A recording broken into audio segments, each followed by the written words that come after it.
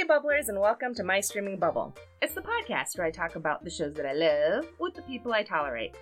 I'm your host, Jen, and in the pod basement I have a whole little group of tolerables, and we've gathered here today to talk about one of the most polarizing actors of our time. An actor's actor.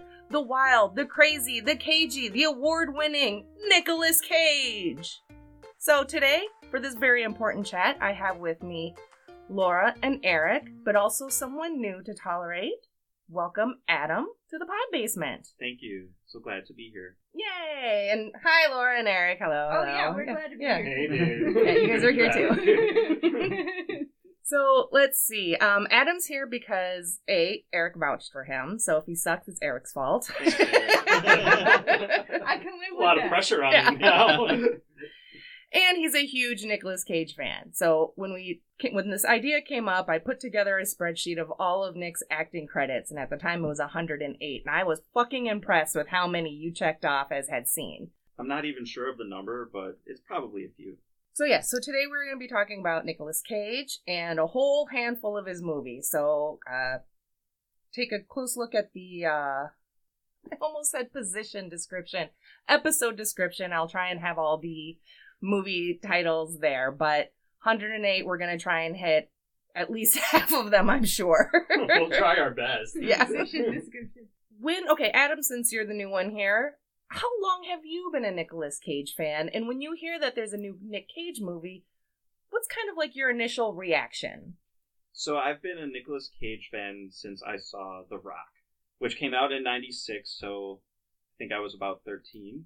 Prior to that, I hadn't seen any of his earlier roles like Red Rock West or Raising Arizona or anything like that. But it was a good time for me to get into Nicolas Cage because The Rock was a pinnacle of Hollywood blockbuster at the time, and I just loved it. And then immediately after that, you've got Con Air and Face Off, and I was totally into him after seeing those movies like over the course of 2 years when they came out. So I was an instant fan, and then I started going kind of into his back catalog. And seeing some of his older stuff, which I also loved. So these days, when a new Cage movie comes out, I'm always interested to see what he's doing. I feel like there was a period of time, maybe during the mid 2010s, when he was kind of just churning them out. But I don't know. These days, I look forward to any Cage movie that comes out. I'll check it out. I'll give it a chance. Yes. Mm-hmm. Right on. Eric, same question. First Cage movie I remember seeing, honestly, was probably Face Off. It's a very good chance that, some of his older movies had, played in my living room at some point, and I just was too young to really remember it. But Face Off is the one that sticks out to me the most, is the one that really got me started in, liking him as an actor. And a lot like Adam, the further along I got in to know his to know the movies he was in, and the more I delved into his back catalog, especially during this period, more than anything, any time in my life actually. And I've been incredibly impressed with what I've seen, both for good and for bad, actually. But overall, I mean, I think when I hear there's a new movie coming out, it gets me a little more excited now than it probably would have 10, 15 years ago, because for better or for worse, you're going to get a particular performance out of Nick Cage no matter how good or bad the movie is. So you're either going to get like a Red Rock West performance, or Leaving Las Vegas performance, or you're going to get a Valley Girl performance, or even though I didn't see it, as sure a jiu-jitsu performance, which I can already imagine where that's going. You all had the benefit of my live chatting, my reaction to this movie. Yeah. So it was just fantastic. I admit the way I'm the way you were posting about it, I was like, I kind of want to see this now. Yeah, I'm really good. Yeah. This sucks. You should watch it. If Okay. I have to torture myself, so do you. My favorite was Misery when loves company. my favorite part was when the alien gives jujitsu. I was like, what? Oh, if you could have actually seen my reaction, like, Aaron got the brunt of that. I was like, what is this shit? I trained in jujitsu. You didn't get it from some alien. Asked an alien for it. So before that's sending what happened. E.T. home, be like, all right, before we send you home, buddy, why don't you hook up the jujitsu? Is that what the glowing finger did? I don't know. That's hilarious. I have to watch this now. You do. I kind of want to see it now too. All Yeah. right, but only if you live chat it, because that way it's fun for me. Okay, fine, you got it. All right. You got to do Fair it. enough. But yeah, Laura, how long have you been a Nick Cage fan? You can't even say that with a straight face. So the role Laura is playing is that she is not a big time Nick Cage fan, I Nope. think, as much as the three of us are. So we needed someone to kind of balance us out and be like, the fuck is wrong with you? Or as she likes to continue to post the gif of Ryan Reynolds in the Scrubs going, but why? Yeah, that's my reaction to like so many Nick Cage movies. Okay, so similarly to Eric, the first Nick Cage movie that I remember seeing as a kid was Face Off. I'm still surprised my parents let me watch it, but then again, they had us watch Nightmare on Elm Street when we were 5, so I don't know. Me too! I don't know. I feel like parents from our parents had less standards when it came to movies that they were letting us watch. The fact that we made it out of the 80s alive. There's no TV rating Well, system. especially really, in my is there? case. Not think so. until like later 80s. It Okay. was because Oh. of Gremlins and Indiana Jones and the Temple of Doom, because those two were movie rating, rated Sure. Those were PGs. great. Yeah. Oh, But yes, there was no like TV7 or and anything. yeah, nothing like that. No, and we wouldn't have relied on that anyway. It's just No. like pick a video, pop it in the VCR. Be kind, Um, rewind. Right. But I did enjoy Face Off as a movie, but here's the thing. What got me into it was like, hey, that's that guy from Grease. And I feel like my Nick Cage movie viewing can kind of be characterized in that way. What is the premise of the movie? If the overall premise is like a heist movie, I'm there. I don't care who's in it, or who else is in the movie. Like, every Nick Cage movie I've enjoyed, I've watched it because of somebody else that's in it, and he just happened to be in it too. Oh, man. I feel like you accurately represent probably the majority of people that see Nicolas Cage in movies, that they're watching it just because or of someone else or the genre or something. Maybe Yeah. not just him. I mean, Mhm. I'm a sucker for a heist movie. We could do a Sure. whole podcast episode on those. Oh, buddy. But yeah, definitely not a Nick Cage fan coming into this. I have broadened my perspective a little bit, but I'm still not like, oh my god, there's a new Nick Cage movie. Like Except over when the title's Jujitsu, and then it totally disappoints me. Like, see, this is why we don't do this. So over the last couple of months, then, with all the movies that you have watched, have you, even though you broadened your horizons, have you gained at least a finer appreciation for his acting skills, or do you cringe even more now?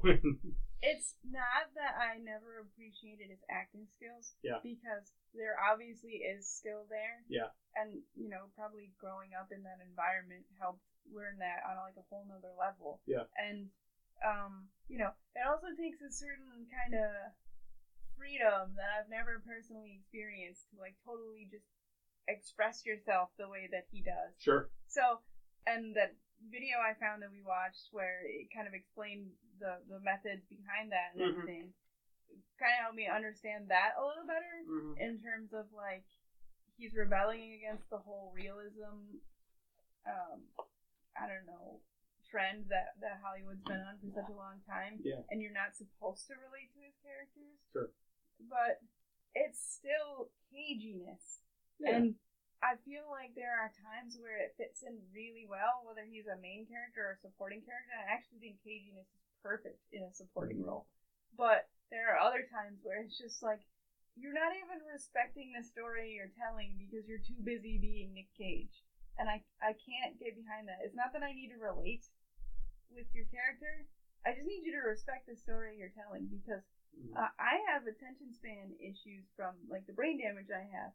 You gotta give me something I can engage with, and if I cannot empathize or relate with your character, then I have to have something else. Yeah. And I'm just like, nope. So there were a few movies where I'd get like a third of the way through, I'm like, I can't do anymore. I'm not even watching this anymore. I'm doing something else right now, and I didn't even realize it. So, yeah, I've come to appreciate more roles that he's done, but I will never be excited about a Nick Cage role. So right. when you hear that there's a new Nick Cage movie, like this new one, Prisoners of Ghostland, without knowing anything, like your kind of initial reaction is it? It's, oh God, what is this? What now? Because, I mean, Jiu-Jitsu was a newer movie, right? It was 2020 it came out. It's like, oh wow, someone finally appreciates this enough to do a movie about it? Okay, Nick Cage is in it. I don't know how to feel about that, but whatever, let's give it oh my God, no. And that's what I feel like any Nick Cage movie could be, is like, okay, the description of the movie sounds interesting, but also kind of out there. Not You sure never how know this what is you're gonna gonna go. get. You turn it on and you get into it, you're like, oh shit. I've got a Cage quote, actually, that I think helps explain this kind of phenomenon that you described of never knowing what you're going to get with him. He said that he believes the worst thing an actor can do is copy another actor. So it seems like he's always trying to do something that hasn't been done before or not imitate anyone intentionally. That's respectable. Yeah. I can get behind that. Fair enough. Yeah. For me, the first movies I remember seeing Nicolas Cage in were Peggy Sue Got Married and Raising Arizona. So Peggy Sue Got Married, more of a supporting because it's centered around Kathleen Turner's character, but and he's like a high school boyfriend, but he's got that voice. That voice. That nasally voice, and it drove me nuts for so long, but I've come to like just love it and appreciate it. Mm-hmm. And then with Raising Arizona, completely different voice, accent, and in that video that I'll try and remember to post, they talk about his different, the methods and the accents and the voices that he uses.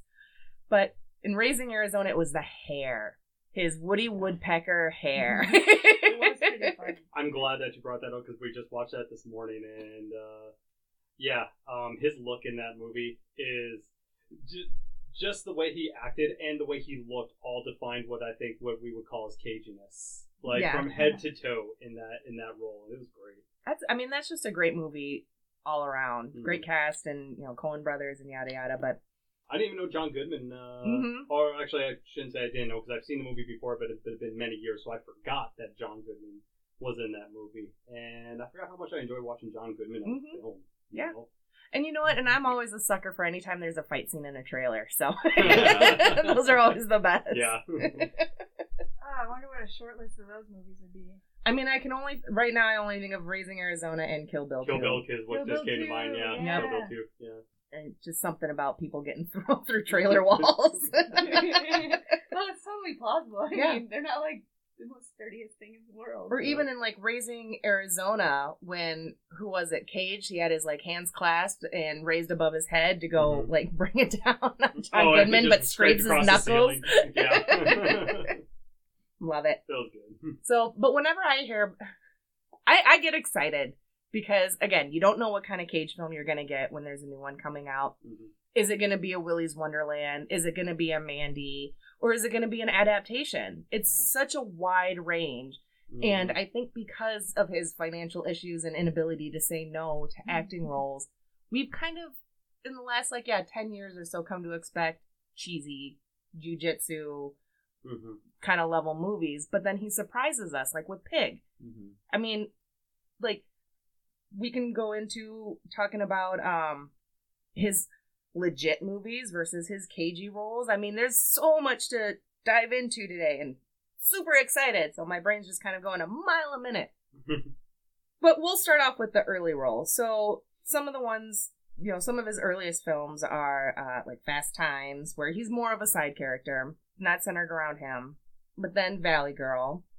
I did watch Rumblefish, and he's only a side character in that. Because that's centered around, like, Matt Dillon and Mickey Rourke. And that's a really good fucking movie, BT Dub. So you should check it out. Probably because of the other people who are in it. Yeah.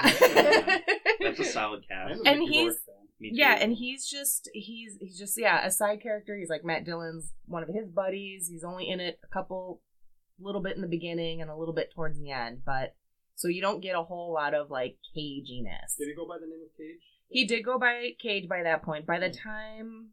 I think Valley Girl, yeah.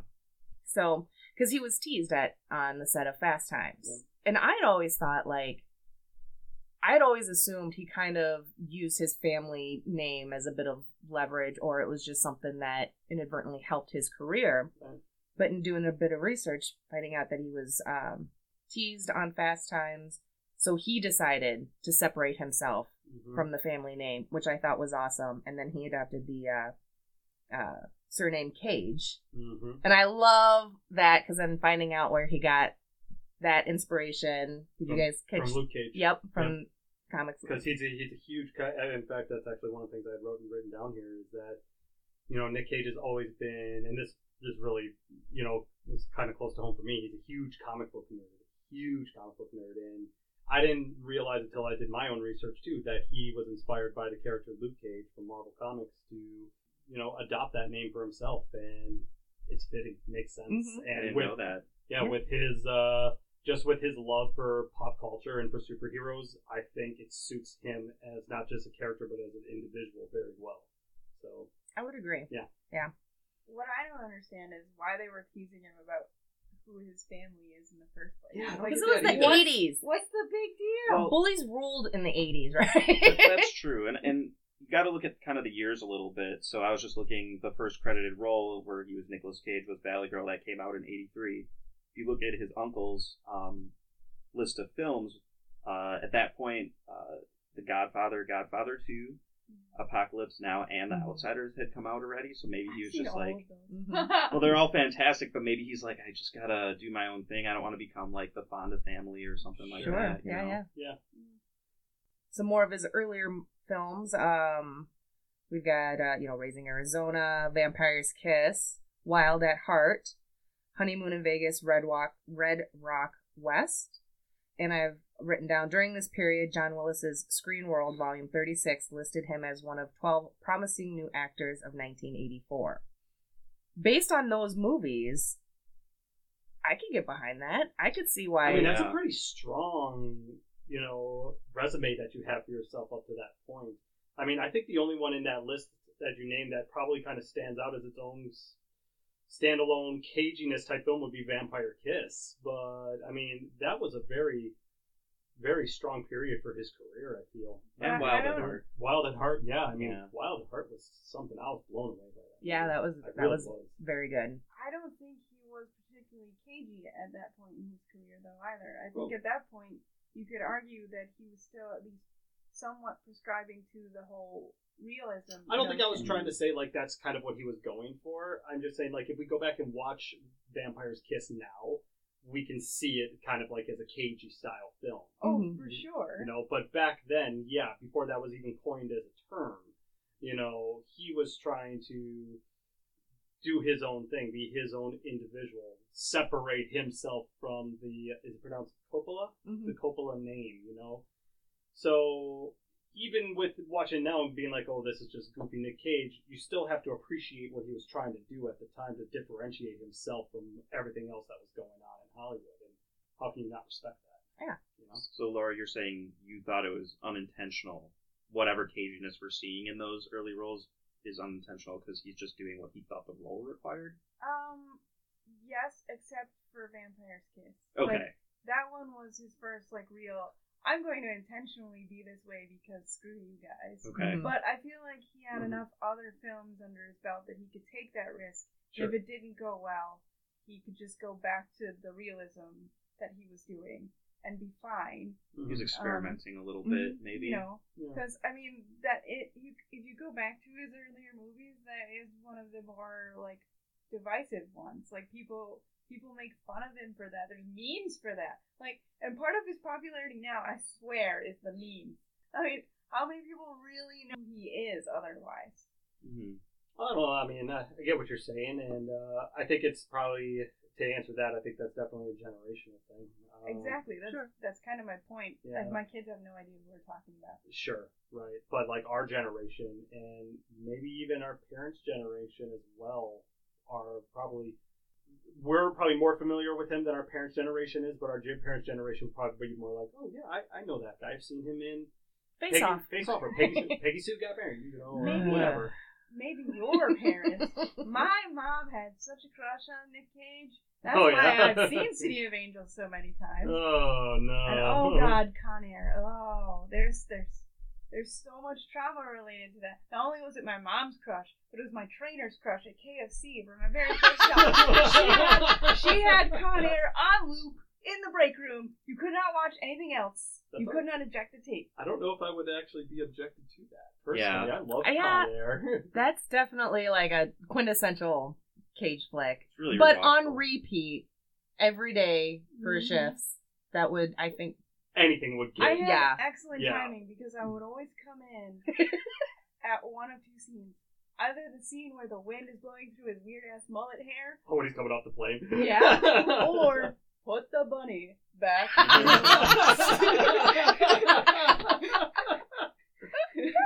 Yeah. God, I love that movie.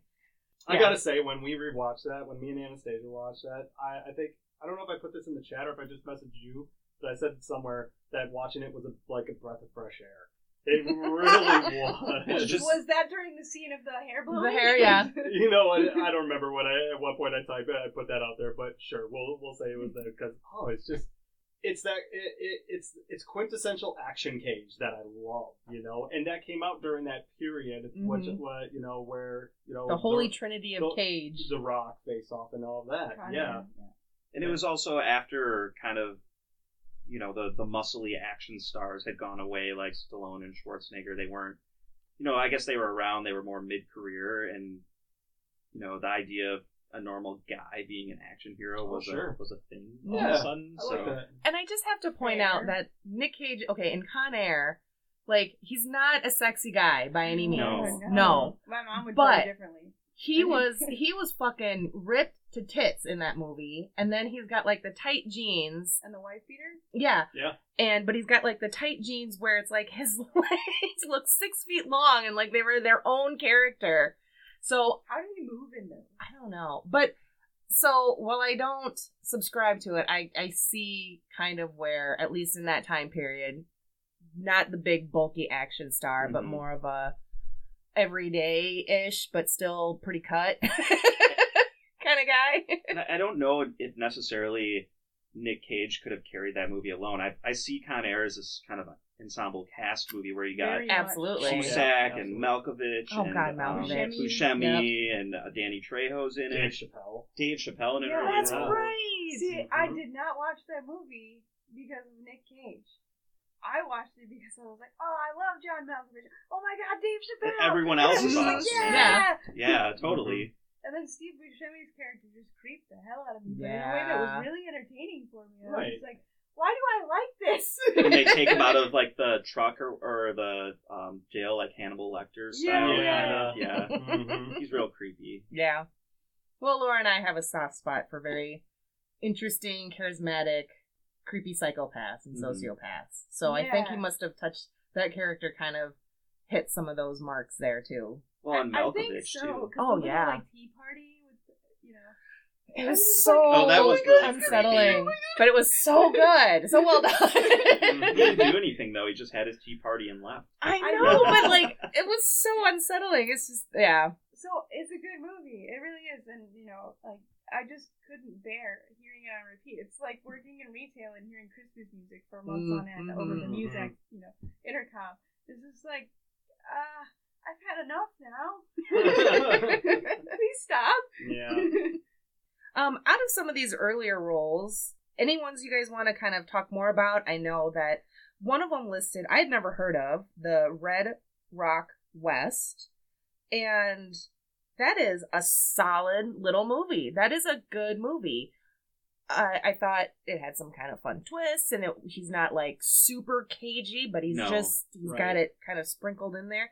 And it just kind of reminds me, when we're talking about Con Air, of these situations where he just gets caught up in the shit around him. Yeah. That one was just a good story. Like, it was. It didn't need big twists. It certainly didn't have a big budget, but it had some good people in it. Like And Dennis killed Hopper it is in that amazing movie. in that So movie. good.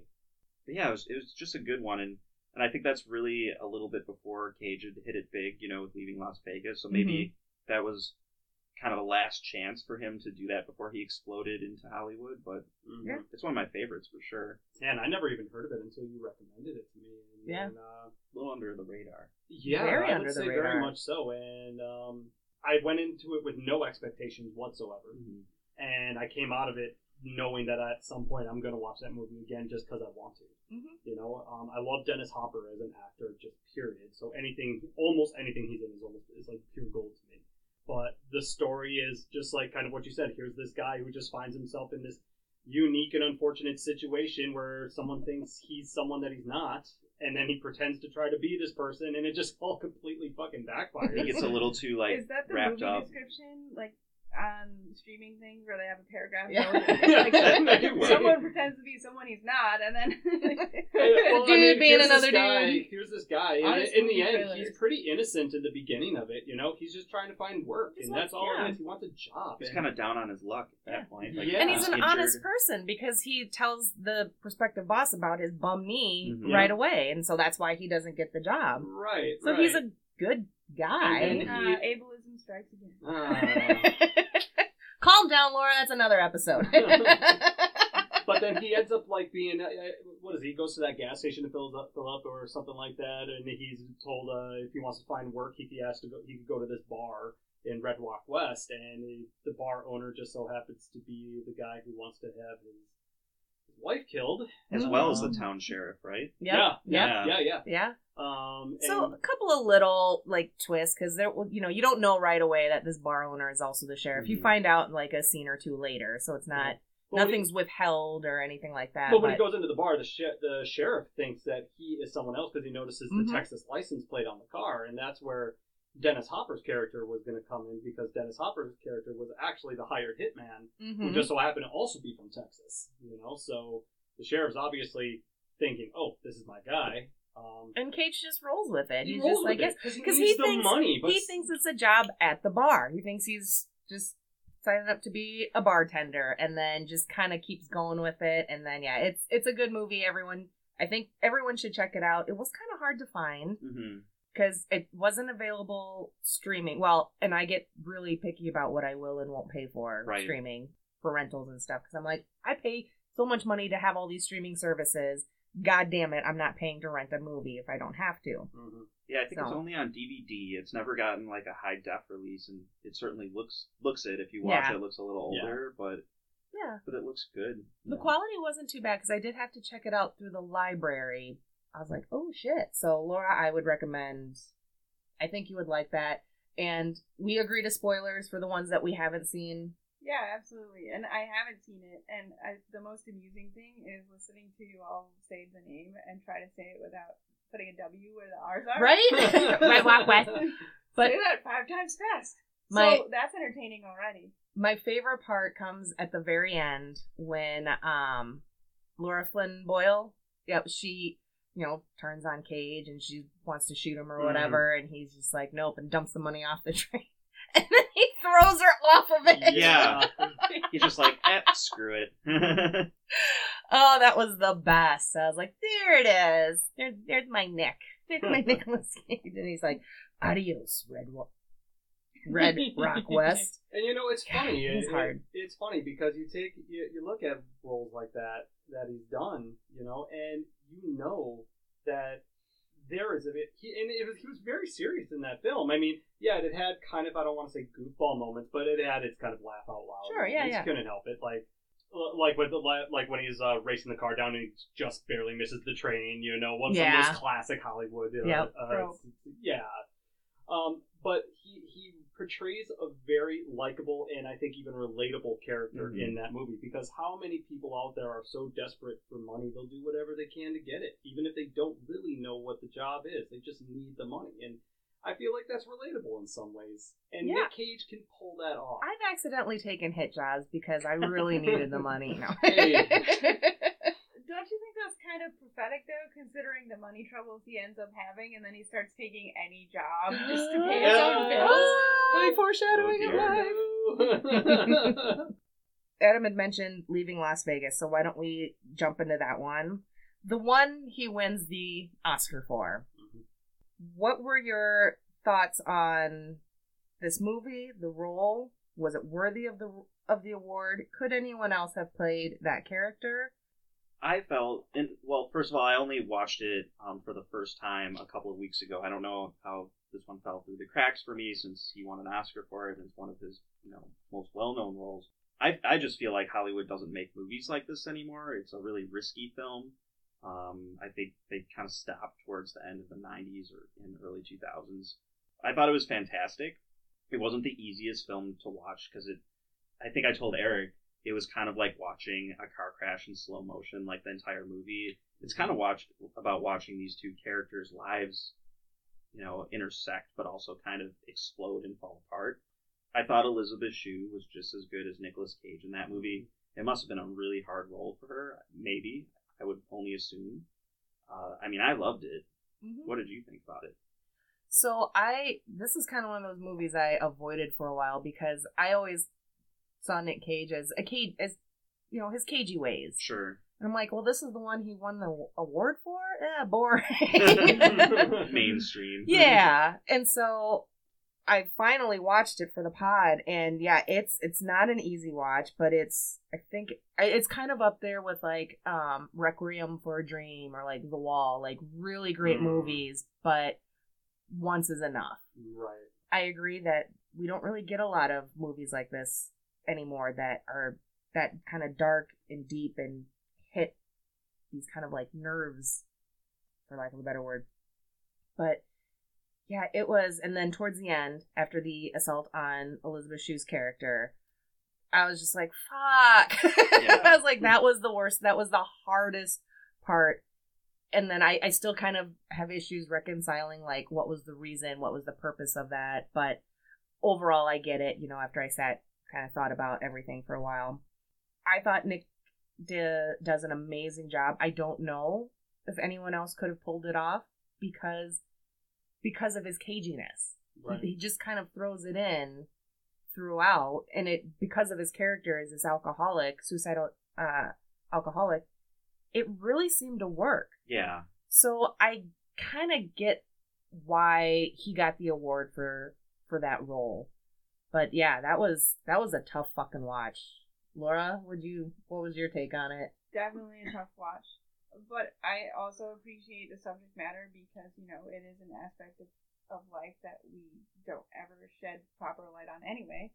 I had a little trouble with the assault scene as well, but, if we're taking it in the scope of just the random awfulness that life can be and has been for these characters, it was totally in line with what was going on, really. Mm-hmm. And, she was in a mindset to not be safe at that moment and to put herself in that situation as well. Yeah. Like, if she wasn't in that headspace at that point in time, would that have happened? Less likely. Yeah. I think that her performance was better than his. Mm-hmm. I know that they were both nominated, but Nick Cage was the only one that won, and I didn't understand that. She was nominated, yeah. That doesn't make a lot of sense to me either. She should have. Hers was way better than his. Like, if he didn't have that good of a portrayal as the opposing lead, his performance would not carry the weight that it does. And that's why I don't agree with him winning the Oscar, because I feel like he's the supporting character in that movie, but when people talk about it now, or in talking about Cage's career, they talk about it as a Nick Cage movie with Elizabeth Shue. I think it's the other way around. I can respect that. Yeah, I think that's a solid take. Yeah. But he did sprinkle his caginess in, and it was nice to see that somewhat restrained. But again, this is like typical Oscar fodder. Was he doing this just to get the award like so many other generally thought of as great actors? Like, how many times has Leonardo DiCaprio done a movie purely for the hopes of, this is what Oscar voters are going to want? Mm-hmm. And, there are always those method acting type stories where, someone's getting really deep into their own psyche or the psyche of the characters around them, and doing despicable things that make you gasp or something like that. Like, I don't know what the magic formula is for the Oscar voters, but every Oscar-winning movie has that kind of feel Yeah. to it. And this was one of those. So I wonder, if the drive to win an Oscar kind of takes away from what those stories could be, but also in terms of that kind of genre having more mainstream success now, because the only time you ever see those movies come out is when somebody wants to win an award. Yeah, and I totally agree with what you said. It looks like in the 1996 Oscar Awards, the competition for Best Actress was very steep for Elizabeth Shue. It looks like Susan Sarandon won for Dead Man Walking, also a really good movie. But she was up against Sharon Stone for Casino, Meryl Streep for The Bridges of Madison County, and Emma Thompson for Sense and Sensibility. That's not fair. So I Think feel about for how many- Elizabeth Shue. I still think she should have Think won. about how strong of a year that was that's for a tough female year for her. actresses. Very Those are much so. all Yeah. very well accomplished movies. Yeah, and I don't mean to say that she should have won over them or anything. I haven't seen all of those movies, so I can't comment on whose performance was best or anything. But I'm just saying, if you didn't have her performance in Leaving Las Vegas, would Nick Cage's have mattered? I don't think so, and I feel like there's more nuance to her character. There's many different sides to her character and progression to her character arc in that movie than Nicolas Cage, which is basically just I'm killing a myself. bomb exploding Right. the whole movie. Like Yep. he's Right. pretty steady the whole movie, his arc, and she's not. She changes a bit, I think, Yeah. throughout that movie. Well, it also feels like, about halfway through, or, after they have their fight or whatever you want to call it, the movie seems to shift focus away from Nick because he leaves. She kicks him out, and we don't follow him. We don't know what happens to him, and we follow Elizabeth Shue's character into the assault and everything and afterwards. So while the movie kind of opens with him and starts with him, I thought it was very interesting as seeing, okay, this is who he is, this is what he's gonna do, but now here's Elizabeth Shue, and we slowly kind of shift the focus more onto her and how him coming into her life has impacted her for the good or bad, and changed her for good or bad. So it's very, it's a good movie. I don't know that I'll watch it again anytime soon. I don't know either. I can't. I really like the fact that there's a romance component. It is definitely a love story, but I think it's an unusual love story in that these two characters love each other exactly for who they are. There's no strings attached. They just accept one another. And I don't know, that was kind of cool to see in the movie. The acceptance, yeah. And especially because he even tells her, like, you can't ever tell me to not drink. Right, and she was just like, Fine. Here's a flask. Yeah. The acceptance part I get, but this is not a love story. This is a codependent story. This is two people who have no idea what love or a healthy relationship really is. Sexually, romantically, friendship-wise, you take your pick. They don't know. Like, this is classic codependency and mistaking it for love. I guess I didn't think about it that way. Good point. Yeah, that's a good point. You are absolutely right, but I think, we kind of get a little caught up in that moment of the acceptance of the two characters of each other. We're just like, oh, they finally found someone that isn't going to tell them what to do, and they're just going to go and be themselves. So even as a viewer, that can sometimes, the codependency can sometimes get a little muddled and lost within. Well, that's kind of the thing with codependency. It is, in essence, accepting things about the person or persons you're codependent with because you need them. It's not real love, and I'm not even sure you could say this is real acceptance on each other's part because of that codependency. And they both have that problem. But Elizabeth Shue's character, towards the end, kind of demonstrated a little bit of self-acceptance, which was way healthier. So, I feel like she was on her way out of a very bad place when that movie ended. Like, definitely still a long road to go for that character, like, if her life were to continue. But she was not accepting of herself throughout the entire movie, and I think that was, like, the source of her issues. She's so ready to accept someone else just to have some intimacy that was, more emotional than physical. And she was willing to put up with a shit ton of bad, unhealthy stuff to have that. So it's not a love story to me. It's more of recognizing the difference between true acceptance and codependency and acceptance through convenience, really. I know that I said that I was going to kind of sit this one movie out because this was a very personally hard movie for me to watch. I'm not going to dwell on this too much, okay? Mm-hmm. But first off, just to address kind of the initial questions you asked. First off, I don't think anybody could have pulled off that role better than Nick Cage. I don't think anybody could have pulled off Elizabeth Shue's role better than her. The casting in this movie, I think, was absolutely perfect. You could not have put together a better ensemble of characters. And honestly, we're really just looking at the two characters for the most part. But I think the portrayal of the downfall of the life of an alcoholic, is the way that they portrayed that is really true to life. Without going into too much sappiness, I have witnessed this firsthand, which is why it is a very hard movie for me to watch. I have seen what someone in that position is like all the way until the end of their life. Also in her shoes as well.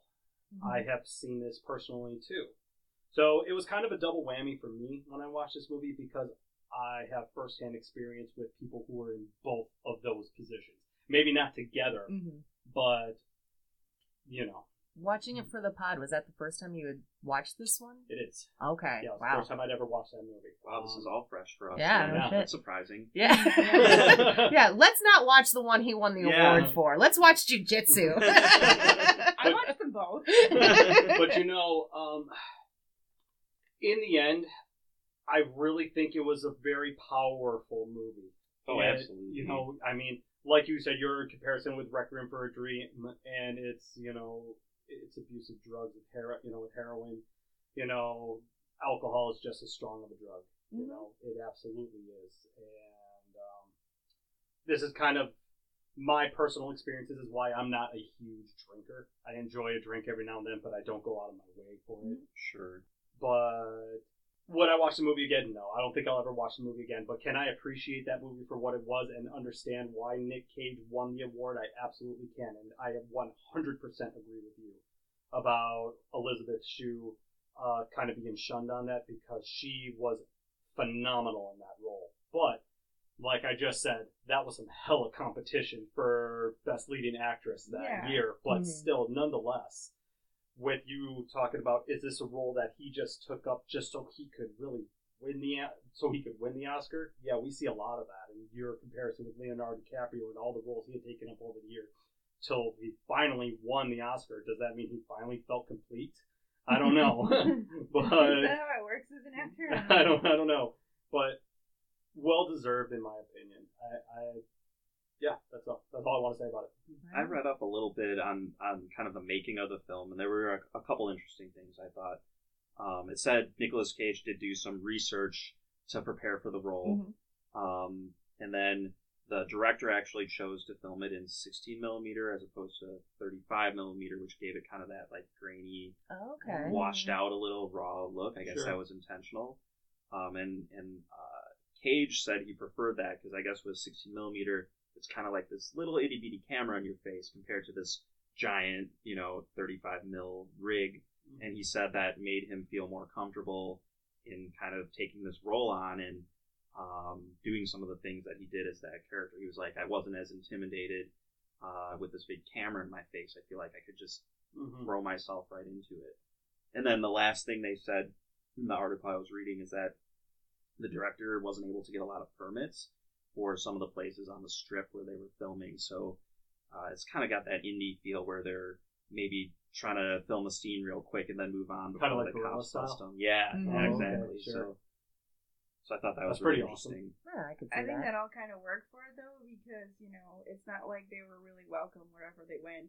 Right. Yeah. And if they were, they didn't stay that way. And that helped out a lot too with giving off like just the realistic vibe of that movie too. Yeah. So maybe it not being such a high productive film is what just made it so raw and so, I don't want to say entertaining, but it wasn't entertaining really, but just so believable. Yeah. You know what my favorite thing about that movie was? It was the fact that it allowed you to feel empathy for someone who traditionally isn't empathized with. Yeah. And I'm not talking about Nick Cage as an alcoholic. I'm talking about Elizabeth Shue as a sex worker. Sex workers are They are real never people. empathized with in a movie. and they're usually fodder in most movies. Sure. So this was nice to see from that regard. Yeah. Unfortunately, that didn't translate to much acceptance or understanding in the real world, but it was nice to see it on screen once. Yeah. Once. There you go. All right, so let's see. Wild at Heart. Adam, you want to take this one? I just wanted to touch on this one because it's probably in my top 3 Cage movies ever. I'm also a huge David Lynch fan. He's done Mulholland Drive, Lost Highway, Eraserhead, among others, Blue Velvet. And this is not only probably one of my favorite Nick Cage movies, it's probably also one of my favorite David Lynch movies. So I kind of have this intersecting love for this movie. And I think also it's a very cagey role for him, Sailor Ripley. I just love it. What do you guys think of this one? Oh, I fell in love with that movie, man. I think I can express to you enough how much I thought that movie was just so amazing. And Sailor was his name, right? Mm-hmm. Yeah, okay. Just the way he portrayed this particular character is I love that kind of storytelling, I guess, And now every time I think of that movie, all I could think about is his snakeskin jacket and how, what was the line? It's a symbol of it's a symbol of my individuality. his personal freedom. And my personal freedom. His real life jacket. Yeah, Oh, he really? bought it. Yeah, That was he, his. I didn't know Yeah. Yeah, that. he bought it before it filmed, and I guess Laura Dern has it now, supposedly. Maybe. Aww. So, That's awesome. yeah, But yeah, I thought that was just such a fun film to watch. Great story, great acting. Even Laura Dern's crazy mother in that movie, Oh my she God. was crazy, but she was great. She played a very necessary role in that film, but it's just well, it was made clear from that first scene when, she pays that guy to talk shit about them, essentially. Yeah. And then he just beats that guy up so severely in the Yeah. very first scene of the movie. That's It's how so the good. movie opened up. When Yeah. I first started watching it, I was wondering if the movie had somehow skipped. Mhm. Because it just did not seem like a traditional opening scene. There's Yeah. no context for it right at the Mm-mm. beginning, but you find out that the mother's involved and all Yeah. of that. But Yeah. But yeah, Wild at Heart, definitely up there with some of my top, I think, too. What about you? I enjoyed it. I was messaging you guys because we started a Nick Cage group chat, which, sorry to anyone else I've ever been in a group chat with, this is the best group chat ever. Yeah, I liked it. I thought it was a good movie. I thought it was a perfectly cagey movie, a nice balance of Nick Cage. We get some of that caginess, but we also see the talent that I think a lot of people forget that he has. I got attacked because as much as I love Laura Dern, it was hard for me to get past because I was introduced to her through Jurassic Park was the one that I always remember her from. So she's always Ellie. So to see her in more of this, more or less, Juliette Lewis, Natural Born Killers, light kind of well, I like role. that. That is a good comparison. yeah, it really is. It was that. I mean, that's why I had a hard time with her in that role. Not that she half-assed it; she gave it her all. She did an amazing job. But I'm like, Ellie, what are you doing? And Go. did Jurassic Park come out only 3 years after that? Or Yeah, Something it like wasn't that. too much long. longer. Yeah. I think this came out in 90 and Jurassic Park was 93. That feels about right. I That don't seems have the right, date. yeah. But yeah, it was a good movie. It was, like I said, balances that perfect caginess, some campiness to it. Willem Dafoe is just a delight. Oh my Isn't he though? God. Bobby Right. Peru. Yeah. Yeah, he's just kind of gross. He's super gross, but oh, That scene that him and her had together in the hotel room. ooh, that was uncomfortable. Like, Oh, yeah. I cannot imagine any person being comfortable in that situation. Like, it was like super creepy, but he also took advantage of a woman who was, for lack of better words, kind of damaged, I'm sorry to say, and he just wanted to prove that he could get her to say it. Mhm. We won't say it, but we know what he was doing. And then he ended up succeeding in just being like, okay, Yep. gotta go. He just wanted to prove he could do it. But Yep. at the same time, William Dafoe is such a good actor that he made you really weirded out by this character. Absolutely. I could like smell his bad breath. Yes. Dude, yeah, oh my He's god. got like these gnarly teeth. Ugh. Oh, we were watching something. Oh, side note on Willem Dafoe when we were watching the Snyder Cut of Justice League one random long Saturday afternoon. And he pops up in it. And I turned to my oldest and I was like, that guy, he was Green Goblin in like his first Spider-Man movie. And he goes, oh, is that why his face is like that? It's like Ross!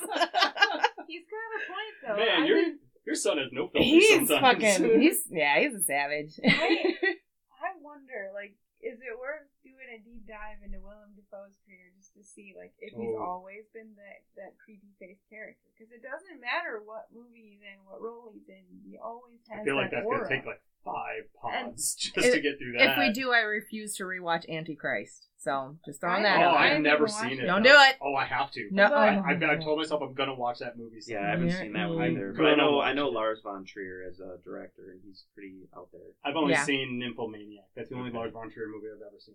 Having not watched Wild at Heart and hearing the casting here, it's like Creepy and Creepy Jr. And I'm just like, oh, I bet they play off of each other really well. And like, Would Creepy Jr. be Nick Cage? you got I it. don't think so. Maybe not in this one. I don't yeah. think he's a creepo No. in this movie. He's just very... So unlike Leaving Las Vegas, this is a true love story. Like, I think Wild at Heart is just, at its heart, just a pure love story. It's just basically about two people who would absolutely do anything and defeat all odds just to be with each other. Well, Wild at Heart had some themes going on with the Wizard of Oz stuff and like the fairy Yes, godmother. that's and, right. all that going on. So, and then Nicolas Cage as Sailor was doing his Elvis thing. There was that scene in the bar where he's like singing and stuff. And then at the end he's singing again, like dancing on the car. Yeah, that's right. Like That's the Elvis movie. Okay. inspired. I think yes. his role's inspired by Elvis heavily. Mm-hmm. But I really like that just because it kind of came out of nowhere. But I did like the Wizard of Oz theme too. Mm-hmm. But I gotta say, even for all the movies that I probably watched in the last maybe year, not even just Nick Cage films, really, Sailor is probably one of the best new characters that I've been introduced to in probably a year or so. I just absolutely loved him. I loved him. I thought he was so well done, so well written, so well acted. Yeah, it's a movie I'll definitely watch again. What about you, Laura? You think you'll ever sit down and check this one out? Whether you actually do or not. But I mean, I'm definitely taking a break from Nick Cage for a bit for obvious reasons. I might check this one out just because it sounds so outlandish. Because I've seen a little bit of the Elvis-inspired acting because of that video I mentioned earlier. And my first question is, but why? And what's nice is Wild at Heart has a little bit of everything. I think a little bit for everybody. It does. It Yeah. really does. I mean, it's a romance, it's a drama, it's a comedy. It's not a horror per se, but I don't know. Her mom is pretty fucking scary in certain scenes in that movie. Yeah. Scary mom trope, yeah. Yeah. oh, got she's some proper action. nuts. Yeah, action. Yeah. I mean, it's an overall just an balls out everything film. I love it. Interesting way to put it. Balls out. I gotta go back to something you said. You don't find Nick Cage creepy? In this I movie? do. Not in that movie. Not in that movie, no. He's totally cagey in it, but compared to Willem Dafoe, he's playing like the straight role pretty That's much. That's what I mean. Yeah, Creepy totally. Jr. though. Like, no one can touch Willem Dafoe for creepiness. Like, that guy's got that on lock, but Nick Cage tries, and he definitely got to me. I'm really Because, excited. I mean, remember, the first movie I remember seeing him in is Face Off. Right. He was a very creepy villain. Oh yeah. Yeah, definitely. So I'm like, it's kind of like cemented in my mind. So like when I see movies where he isn't a creepy person, like National Treasure or Gone in 60 Seconds or Sorcerer's Apprentice, I love that movie. I'm like, me too. And I'm like, oh yeah, that's right. He's a regular person. And then Justin Cage, like, maybe not a regular person. Well, I will say one thing that did creep me out a little bit in Wild at Heart, and I don't know if this can be confirmed, but I thought, at least in most of the movie, there was this age difference between Laura Dern's character and Nicolas Cage's Sailor. She seemed a bit young. Did she? Is that just my perspective? She did, but because did they say that her character was kind of like young 20s? Okay. I thought 20 or something like that. Leaving Las Vegas for a while, I was like, wait, how old is Elizabeth Shue's character? Right. No kidding. Because there was times at one point, and she might have just been recounting a memory, like when she first met up with her pimp or whatever, when she was like 16. Yeah, that was the pimp. Yeah. So then I was like, but then there must have been some time that had passed or whatever by the time she maybe had met up with Nick's character. Because I was like, she's not still 16, is she? Right. But I think by that point she was at least 18, young 20s or something like that. But it seemed a little. Well, Laura Dern just, I think maybe her acting and her freeness of the character also makes it seem kind of young and maybe a little naive-ish. Yeah. How many credited roles did she have before that movie? I really don't know. Sure. I don't know her career that well. She had before Jurassic Park. Well, she had in I think about mid 80s, 86 or 87. She had been in Blue Velvet, which is another big David Lynch film. So she had at least been in that, but I don't know if she had been in a ton of films. At that point. I know at the end of Wild at Heart, some time had passed. Yeah. Between like the first part of the movie and the ending, so she definitely seemed like she grew up during that time period. Right. Wild at Heart, I didn't think about comparing that to Natural Born Killers until you just said that, but it's kind of very similar. Yeah. I mean, in some aspects. I was kind of getting that vibe because again, when you guys were like, well, who else could have played her for the timing, for the timeline, and everything, and trying to think of what actresses would have fit like kind of that younger age and that wild like. Juliette Lewis was the only one that kept coming to mind, and it was because of Natural Born Killers. And then I was like, no, I want to watch Natural Born Killers. It's a good one. So good. All right. Well, yeah, Wild at Heart. I had never watched it before until needed to watch it for the pod, and yeah, that's a good movie. I liked it. I enjoyed it. David Lynch. Right on. Good job. I want to kind of talk about The Wicker Man real quick. We don't have to spend a lot of time on this one, but what happened here? So I was reading... Not the bees, they're in his eyes! I love how the first reaction he had in that scene was to yell, not the bees. Like, and leave his mouth open. It's like, yes, Nick, make it worse! Make it worse! So this was a remake, and the original, I guess, was very well done. Fans loved it, yada yada. Very much so. I love that movie. And but this remake, the dialogue is almost like verbatim. Is that correct? I had read that somewhere. Okay, it's pretty close. Aside from a few things that have kind of were changed or shifted Some around, but were changed. Okay, Yeah. But so, what do you guys think happened with this one, and why Nick Cage happened? His third lowest rated movie. Jiu-Jitsu's number 1 at 2.9, according to IMDb. I watched his worst movie and survived. Woo! A movie called Left Behind was at 3.1, and Wicker Man at a whopping 3.7. I don't know the perspective for everyone who watched it in order to give it this low rating, but if, like me, they had seen the original and they were like, oh man, this is going to be like that, but with like better effects and all this cool stuff, and then it turned out to be what it was, I can see why it has that rating. So you think there was too much comparison to the original? That, how you get an original movie and it's just so perfectly done that it's like untouchable? It's a classic. I mean, The Wicker Man from the 73, I think. It's just so beloved. I love that movie, and I obviously wasn't alive then, so but that was the first Wicker Man that I saw, was that movie, and it is perfect for what it is. Like, I'm not saying it's the best movie ever, I'm not saying it's a movie everyone will love, but it is a perfect movie for the story it is telling, and I still don't understand why they went to redo it, unless they were trying to make it visually more updated for today's audience. I wonder if maybe also the movie came out at the wrong time. Like, maybe The Wicker Man should have been released 10, maybe even 15 years later. Maybe they could have done something better with it had they just waited to tell that story again. And also maybe spend a little more time on the casting, because I don't remember a lot of the Nicolas Cage version of the movie. I didn't watch it for this pod. I have seen it, but long ago, and I remember not liking it either. And I had seen the original. The original is, it's really good, really well received. But I just don't feel like the casting was right in this movie. I don't feel like the timing to put out a film like that was right. I don't know. I mean, I wish I would have rewatched it just so I could have a more up-to-date perspective of it. But I did watch it fresh for this, and I agree with Laura in saying that I don't feel like this needed to be made in the first place. I don't know if The Wicker Man really needed a remake at all. No. And I don't know, Eric, if they had waited and maybe cast it differently, if it had, would it have turned out better? Who knows? But just because I watched it so recently, I don't think it's all bad. And, I wrote down some notes and I put down it's shot well and it looks nice. It's not like a technically bad movie. It doesn't look cheap.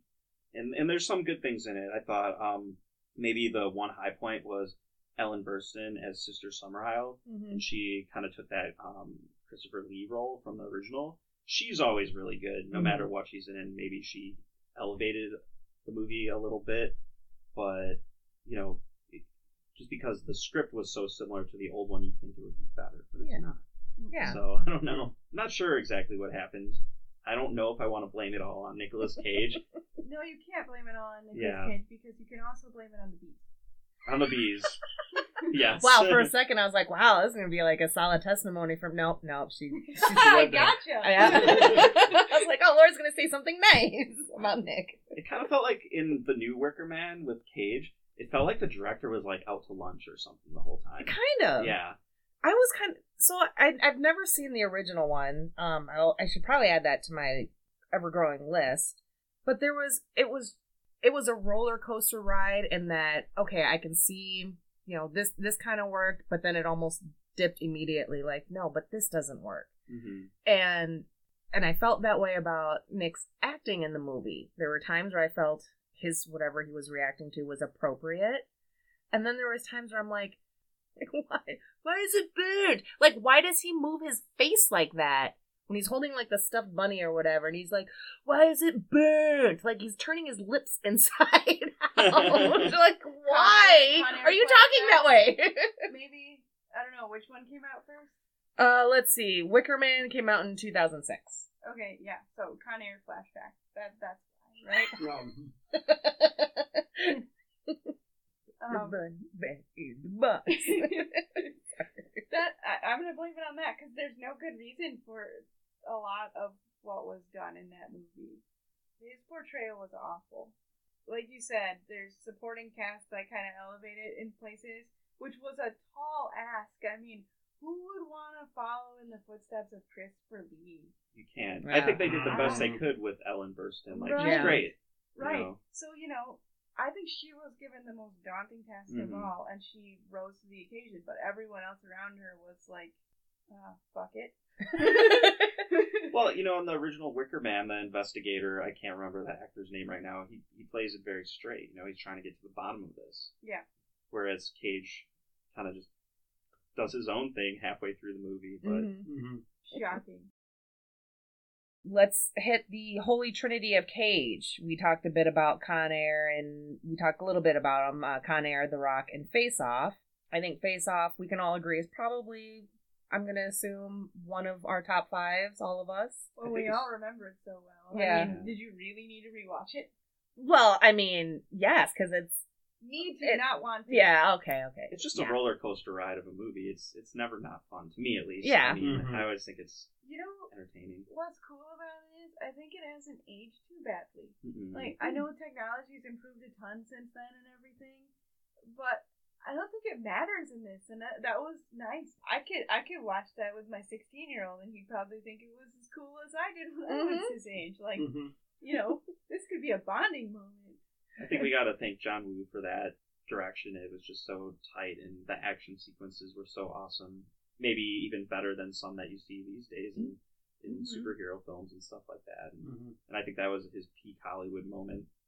One of my favorite fight scenes is in prison when Nick Cage is trying to prove that he is Castor Troy. Castor Troy. And he goes through that emotion of like, I'm sad and I can't do Yeah. this, I better play it up and get Yeah. crazy. Like, in the midst of that crazy fight, he's got to, like, pull himself together and be him. And I feel Yeah. like I feel like Nick Cage was trying to think to himself, okay, how would John Travolta try to impersonate my face if he was Yeah. in this position? You know? Yep. I love that movie. That's a movie that we sat down So watched as a family. So here's the $1 million question then: who played a better Castor Troy, Nick Cage or John Travolta? I think John Travolta did. It's really hard for me because I love them both. I feel like Cage is the more natural villainous fit for the part. Yes, So sure. he makes it almost seem effortless, that first part of the movie where, Yeah. you know, he's doing his thing. But because Travolta is so, like, tightly wound and, like, straight-laced before they switch, Mm-hmm. he's just, like, extra super terrifying Yeah. once he becomes Castor Troy. I think I you know? completely agree with you, Adam, because I think that's because Nick Cage sets the foundation for what Castor Troy is supposed to be, and John Travolta has to match that. Yeah, right. Like, if it was the other way around, I don't think it would have worked as well. Yeah, I think you're right. And I like the way, I'm not sure who wrote the script, but at least the way John Woo directed it, once they do the switch, there's so many call-outs from, like, both sides of the film. Like, you got, like, I could eat I could eat a peach for hours. Wait a minute, you were supposed to bring a peach and eat really, it for hours I really today. messed up. I really messed up, Jen. I should have You been... didn't bring cocaine. No, I didn't bring anything I was supposed to. But then, you know, later in the movie, John Travolta as Castor Troy, he's got like the whole Papa's Got Peaches thing. So, like, there's so many like weird call outs and stuff, and it's just fun. I don't know. Yeah, you know, the holy trinity of films that he have. Every single one of those movies aged extremely well. The Rock. I mean, we just watched The Rock. Yeah. The other week together, and I hadn't seen. I can't remember. I hadn't seen it in a long time, or if that was my first time seeing it. I cannot remember for the life of me, but I was like blown away by the movie when I was watching. I was like, this is so incredibly good. And when, like I mentioned earlier, when me and Anastasia were watching Con Air a few weeks ago, that was like a breath of fresh air to me. I mean, it was such a relieving movie to watch. And I know all Laura can think about is when I say that is the air going right through his hair.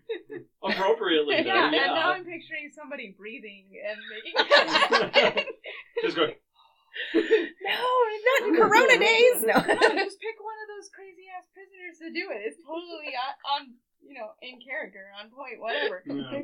With these three movies, he's probably at the peak of his money earning power, at least in terms of like a bankable star. Mm-hmm. So I know Hollywood was loving him. Yeah. And the fans sure were. He was making tons of money, and they were just great movies. Eric, I remember one thing we were talking about when we watched Face Off was the idea, and this, we might be the first people to come up with this, but the Face Off universe. Yeah. So, that was a great conversation we had. I just kept commenting, when Face Off starts, it seems like Castor Troy has like this history with Sean Archer, John Travolta's character, that just like goes back. And when the movie starts, it seems like Travolta's character is just like at the end of his rope, and he's been chasing this guy forever. So what Eric and I were talking about was, it seems like they've been playing this game of cat and mouse for years. Wouldn't it be interesting to like get a prequel or something like that of what happened prior to the events of Face Off? Ooh. Agreed. Yeah. Agreed. I'd like to know because that was he killed his son just because he fucking wanted to fuck with his head, just to mess with him. So you don't do that unless you have truly made an enemy with someone. Yeah, or like a Sherlock Moriarty. Yeah. That That codependency. yes, in a villainous way, they are very codependent. So what brought that on between these two? What happened? And that I want to know. The face-off thing was supposed to be Archer's like last mission. Like he was telling his wife, like, I'm hanging up the badge, and like this is gonna be. And if you remember, when we were talking about that, I started researching, seeing if there was ever any comic books that were ever released, because that was really big in the '90s, where the comic books were being released side by side with movies, and sometimes telling a prequel or things like that. And I was like, there's got to be something out there. And there's nothing. There's some fanfic out there, but there's really not a lot to go off of. So I want that. I want that either in a movie. I want that in a comic. I want it in a book. I want to know more about. I can see it maybe as like a series. Really, what you want to see is the moment that led up to him breaking Archer. Yes. Yeah. Like, what did it take? Like, what really happened, you know? Because he's a broken man. Mhm. Oh, From- yeah. Yeah, very much so. But I gotta ask you something. Of the Holy Trinity, which one is your favorite? Con Air. Face Off for me. I'm gonna go with The Rock. Ooh, shit. Rock is Nice. very strong as well. Rock is great. It's fun. Well, from a very nerdy perspective here, it's a heist movie. It's got James Bond in It it. is. There's science in it. And there's the whole thing with Alcatraz and that being an unbreakable, outable thing.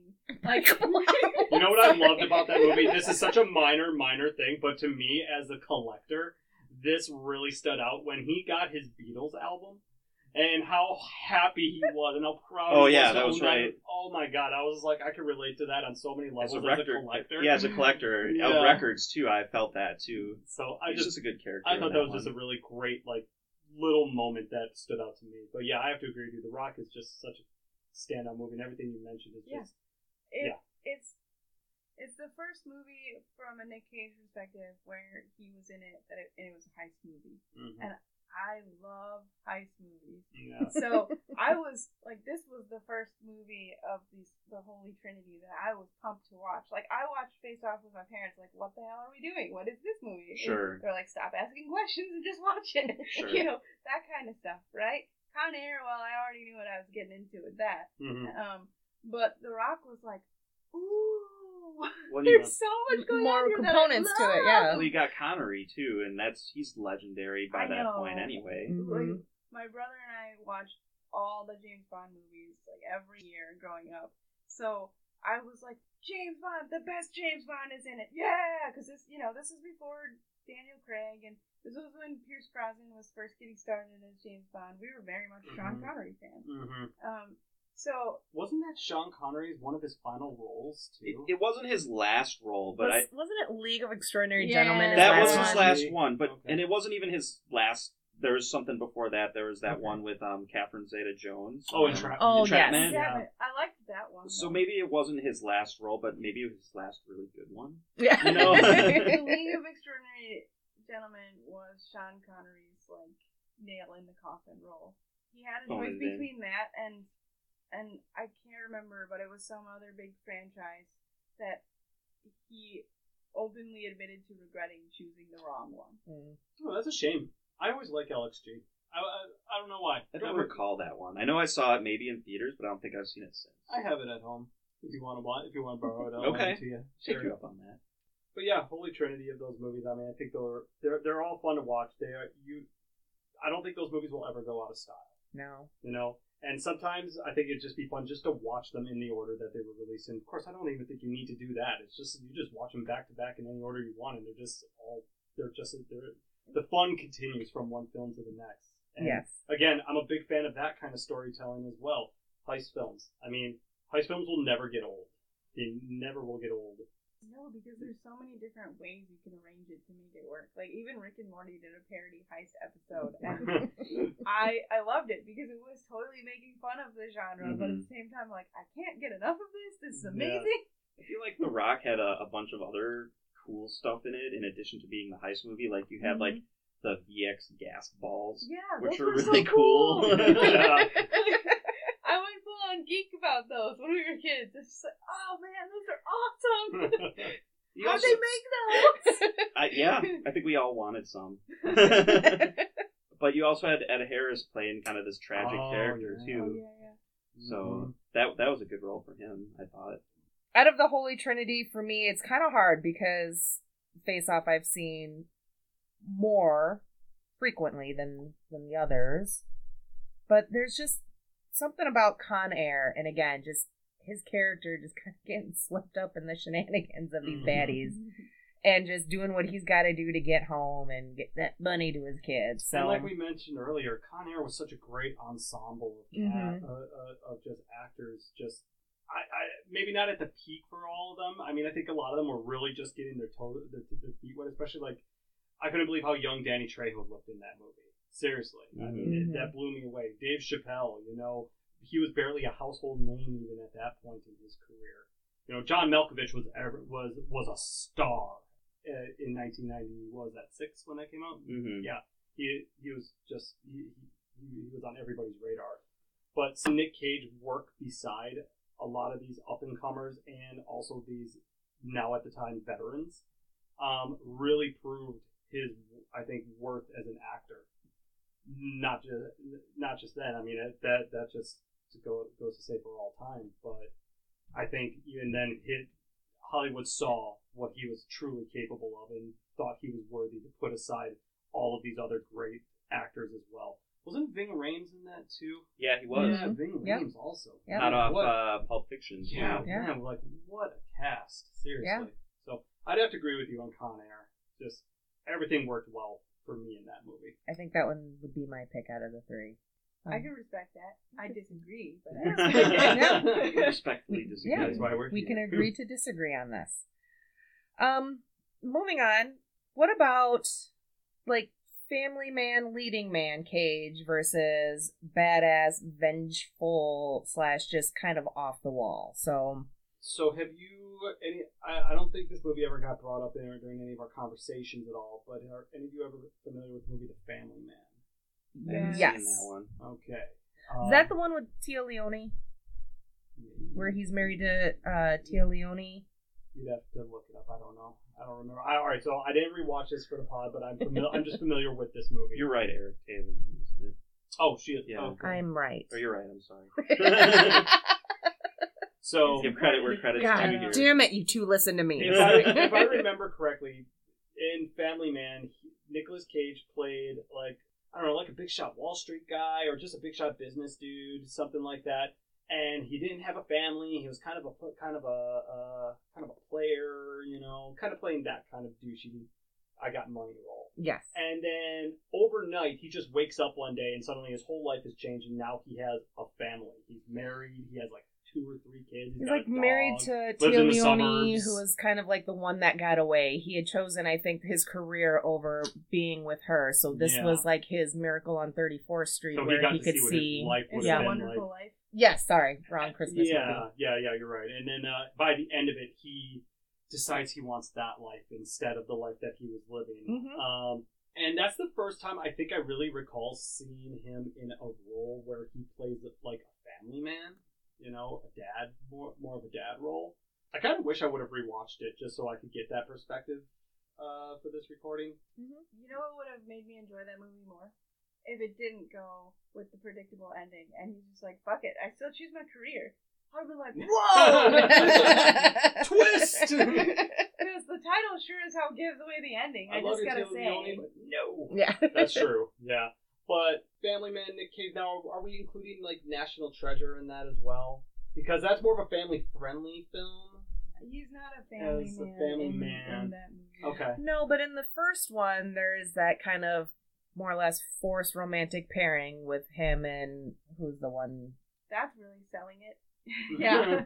Yeah. Forced romantic pairings. Well, They're and the best. that's the way I always. It just seems so fucking unnecessary. So it's It always does, forced. Because there's no point There's to no having that reason. in the movie. Yeah. It would have been just as great, probably better of a story and a fun time if it Mhm. didn't have anything to do with that. I'm so sick. You're of talking that. about National Treasure, right? Yeah. Yeah. That's just Disney. That's Yeah. Disney being Disney Because right it there. was a heist movie. And Exactly. I'm thinking about, really well, I mean, what is this, Friends?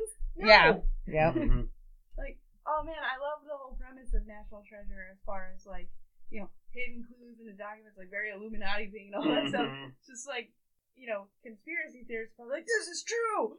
But I was more like, wouldn't that be neat if that was real? Mm-hmm. Just being able to chase all these clues. Just, Yeah. Yeah, absolutely. I mean, that would- Meanwhile, Sheen you'd have to have, Beans you'd on have, your to have a tail. lot of patience and a lot of travel money to be A able lot to of do luck, that. too. Dude, Yeah. they can go buy new clothes to have fun adventures in, like nice shit. I was I like, wanna I go want to to be the- that rich. Yeah, I want to go to the adventure clothes store. What's the adventure clothes store? I don't know, but like the scene later, he's like jumping into the river or something. I was like, you just bought that, man. I don't funny. need this. Single wear. Yeah. But I don't know. I mean, I think it's kind of comparing apples to oranges, really, because like we've been saying, Nick Cage can pull off almost any role you throw at him, no matter how obscure it might be. Yes and no. Well, I guess that's a matter of perspective, though. Like you said, if his character is not meshing with the story, I don't call that pulling it off. Mm-hmm. All right, fair enough. But okay, you give Nick Cage a good script. Okay, but if you're a director and you say, here's the character I want you to be that character and how you would envision them. So, no, in your opinion, no matter how good the script might be, I guess this would be the case for anybody, really. If you can't pull off that character, you pretty much just ruined that script. Let me word it better. If the character is written well and he's respectful of that, whether he's cagey or not, yeah, then we're good. Sure. But if the character is written well and he's cagey in spite of it, then we're not. Fair enough. And if it's just bad writing, then it's not entirely his fault. And his caginess sometimes... Then it's just any perfect. His caginess sometimes, makes that more bearable. Yeah, he's like, I gotta do something with this, right? Yeah. Right. But when it's well written and he, juxtaposes himself with everyone else, it's like, why did you do this? Mm-hmm. And here's my assessment for it. Like, if I'm watching a Nick Cage movie where I feel like he's doing this, I'm going to try and, find through my, movie watching experience, who else could have played this character? Mm-hmm. And if they were playing it instead, what would that look like? Oh, sure. And, if it's better, then we know Nicolas Cage is the problem. If it's not, then we know it's something else. So, I agree with you. He is capable of pulling off any role that's thrown at him, but how he chooses to go about it is the crux. Sure. Maybe to a degree what the director will allow him or not allow him to It's do. true, too. Who's in charge here? I mean, how much pull do you think Nick Cage has as an actor when he's on set? I bet he's intimidating as fuck. It seems like he's allowed to be cagey and he'll fight if he feels that whatever he's doing or saying or however he's portraying that character, if he feels that is right for that character, he'll fight and kind of push back against like the director and stuff. Mm-hmm. I had read that for Adaptation, the other movie he was nominated for, he did not take any liberties and he followed the director's direction and how the director wanted that character of Charlie Kaufman and Donald to be portrayed. Mm-hmm. And I found that kind of interesting where here's a situation where he's got a handler. He's being reined in and he's being told you can't go even a tiny bit cagey. This is my vision and you need to adhere to that. And he does. And he gets nominated. And I think it's one of my favorite movies. I rewatched it the other day and I was like, God, I forgot how fucking good this is. Mm-hmm. How subtly funny it is. And just that difference between Charlie and his brother Donald. And then the way he portrays those two characters. Just even in the body language. Yeah. The, characters, the way he carries himself. And it was, that's all I gotta say about that. It was very good. Yeah. And I started rambling. I lost track of where I was going. To be fair, though, my gripes with National Treasure are with Disney. They are not with Nick Cage. Mm-hmm. Like, Disney's just trying too hard. But as far as Family Man Nick Cage goes, I don't know if you classify National Treasure as Family Man Nick Cage necessarily, but I feel like this is his weakest point. I don't like him as the Family Man. I'm not sure I do either. And I feel like maybe National Treasure was an awkward time in his career. Maybe he needed that movie more than he wanted that movie. Mm-hmm. That's a good way. It was like the early part of the 2000s. He was mostly done with being like the leading man action role, and he had done Adaptation, which was huge, and maybe he was kind of just like, what am I doing right now? It's a Disney script, maybe I'll do it. I'm not sure how it happened. Yeah. That's just my idea. I don't know. A Disney payday, though. Maybe a Disney payday. Well, it certainly was that. I don't know. I mean, for me personally, I love the National Treasure movies. I get what you're saying, and maybe that was just a kind of a unique time in his career because not too long before that, he was a leading sort of action star, you know, hence the Holy Trinity. But seeing him under Under the Glove of the Mouse just kind of doesn't strike me something Nick Cage would really want unless he needed it. Yeah. But I still feel like he put a lot into it. Even if these were movies that he didn't necessarily want to do per se, maybe just, like I said, wanting to get that mouse money. I still think he pulled them off well. Nicolas Cage can be also a, air quotes here, family-friendly actor, and still give off give it maybe a little bit of Cage in it, a little bit of that caginess, but obviously Mickey's not going to let him go and do whatever the hell he wants. So right, but I want to make a distinction here. Family friendly, not necessarily family man. I like the National Treasure movies. I just don't love them, despite everything cool they have going about them, because of that whole forced romance aspect. Yeah. It just takes away from it for me. But Family Man Nick Cage is like, Family Man the movie. That I just don't like. Yeah. Cool, I guess, that he tried it, but it just doesn't work for me. Mm-hmm. What about romantic lead? Well, I already told you I don't like him as a family man. You love him as a romantic lead. I hate him as a romantic lead. And I don't care if you are talking about young Cage. I don't care if you are talking about ripped Cage. I don't care if you're... Oh, by the way, ripped Cage. I don't care if you're talking about Nick Cage at the height of his career. Doesn't matter how good of a story it is or what the premise is. I'm just sitting there in a permanent state of disgust. yeah, I'm with you on that, and I don't really like him in that role either.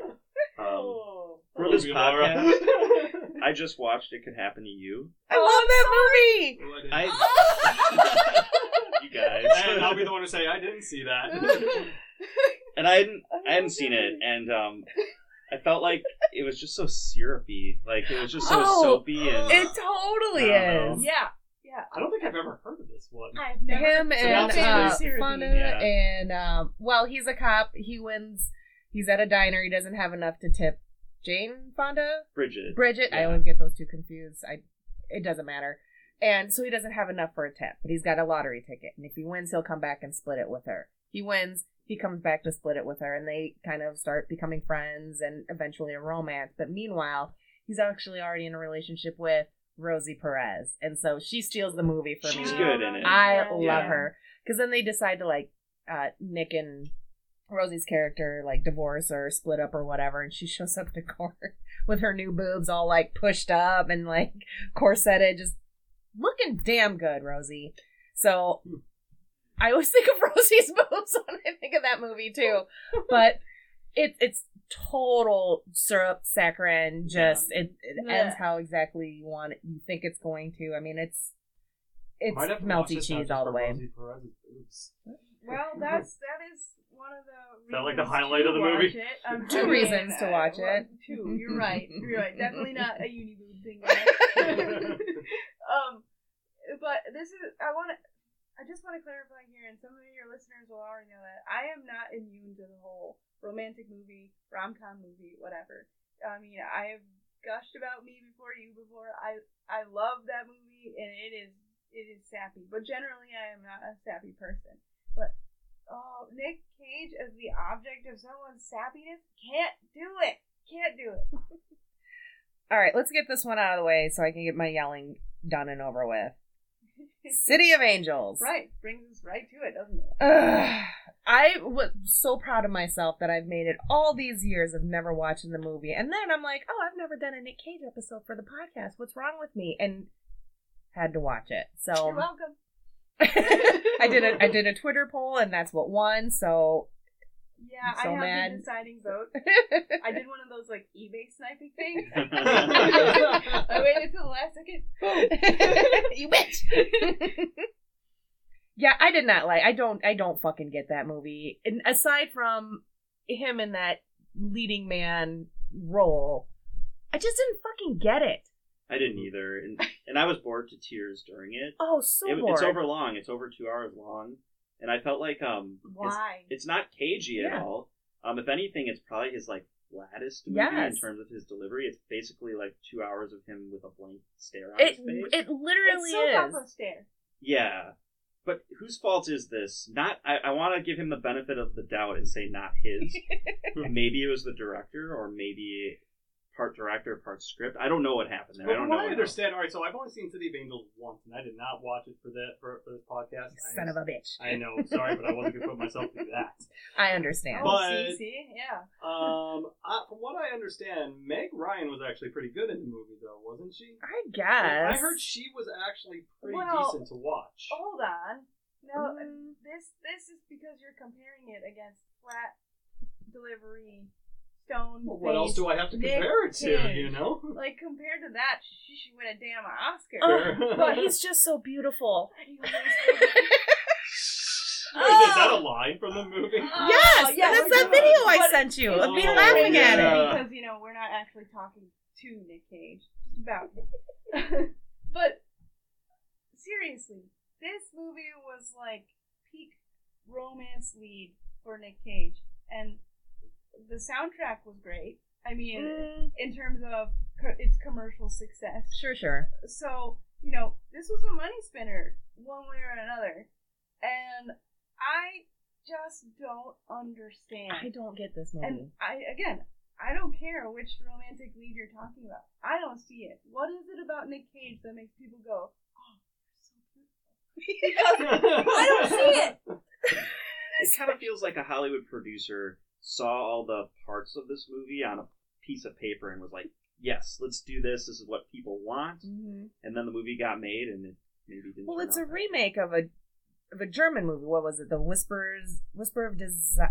No, I don't think that's it. That's That the sounds line like a from. porn title. No, it's It's that a- book. It's that romance Yeah. novel, right? Yeah, and so someone on Twitter was like, you should check that out because, that's the better version of this. So I haven't watched it yet, but I want to now to see, is it better, and then where did the Americanized version drop the ball? I'm just Mhm. very curious. I get the idea why they thought this movie would be successful, whether it's a remake or not.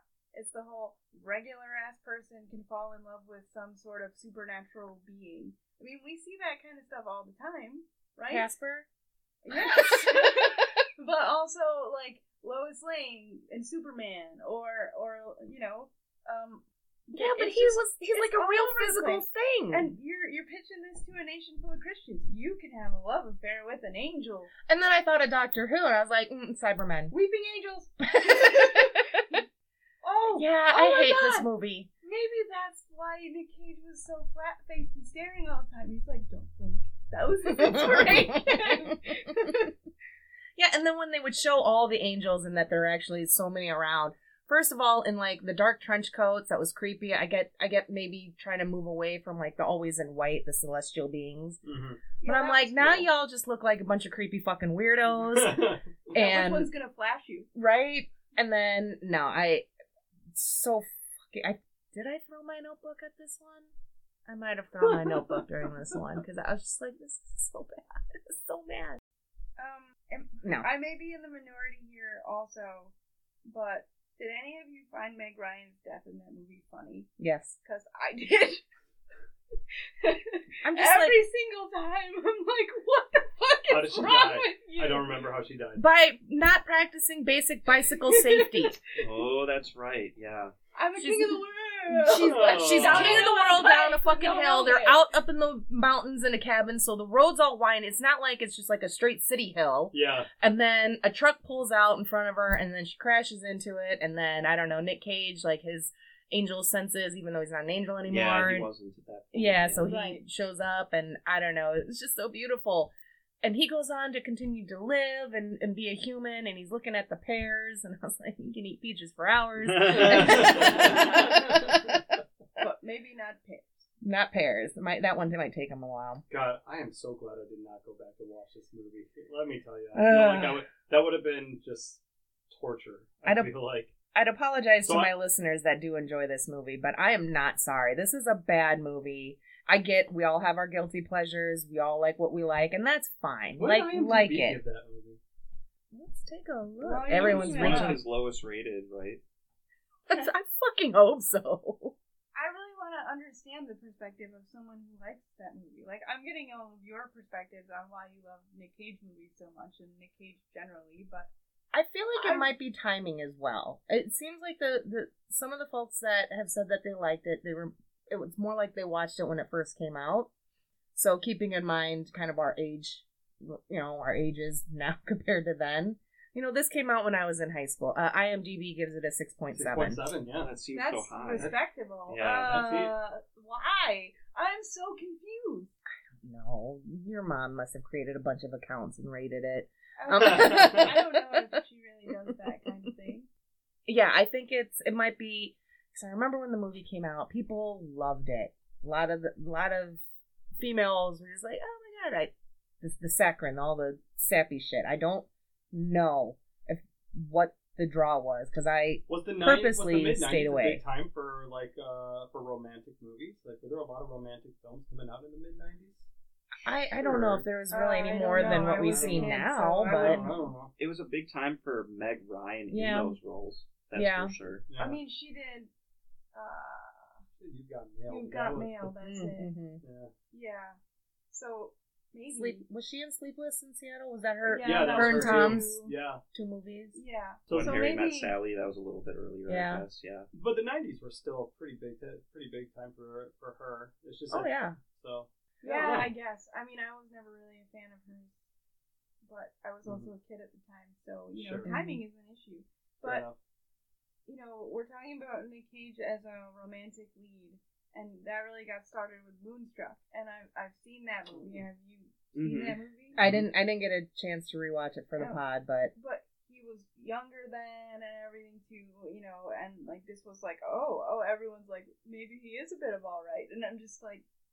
No, but I loved watching that movie because Sharon's done a few movies and they're actually enjoyable to watch. Mm-hmm. But he was definitely cagey in that movie, and I don't know why people didn't see that early on. Maybe it just fit the role.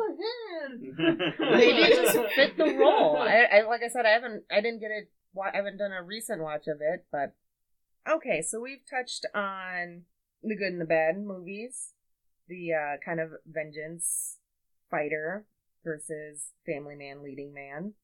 Ooh, real quick, Valley Girl, because I did get Lord gave me an raised eyebrow.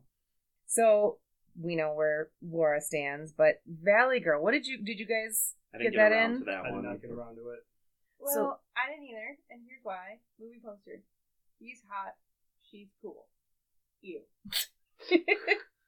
So he's supposed to be like some 80s like California, like LA punker, but he's like wearing chinos, and it just was really off-putting for the longest time.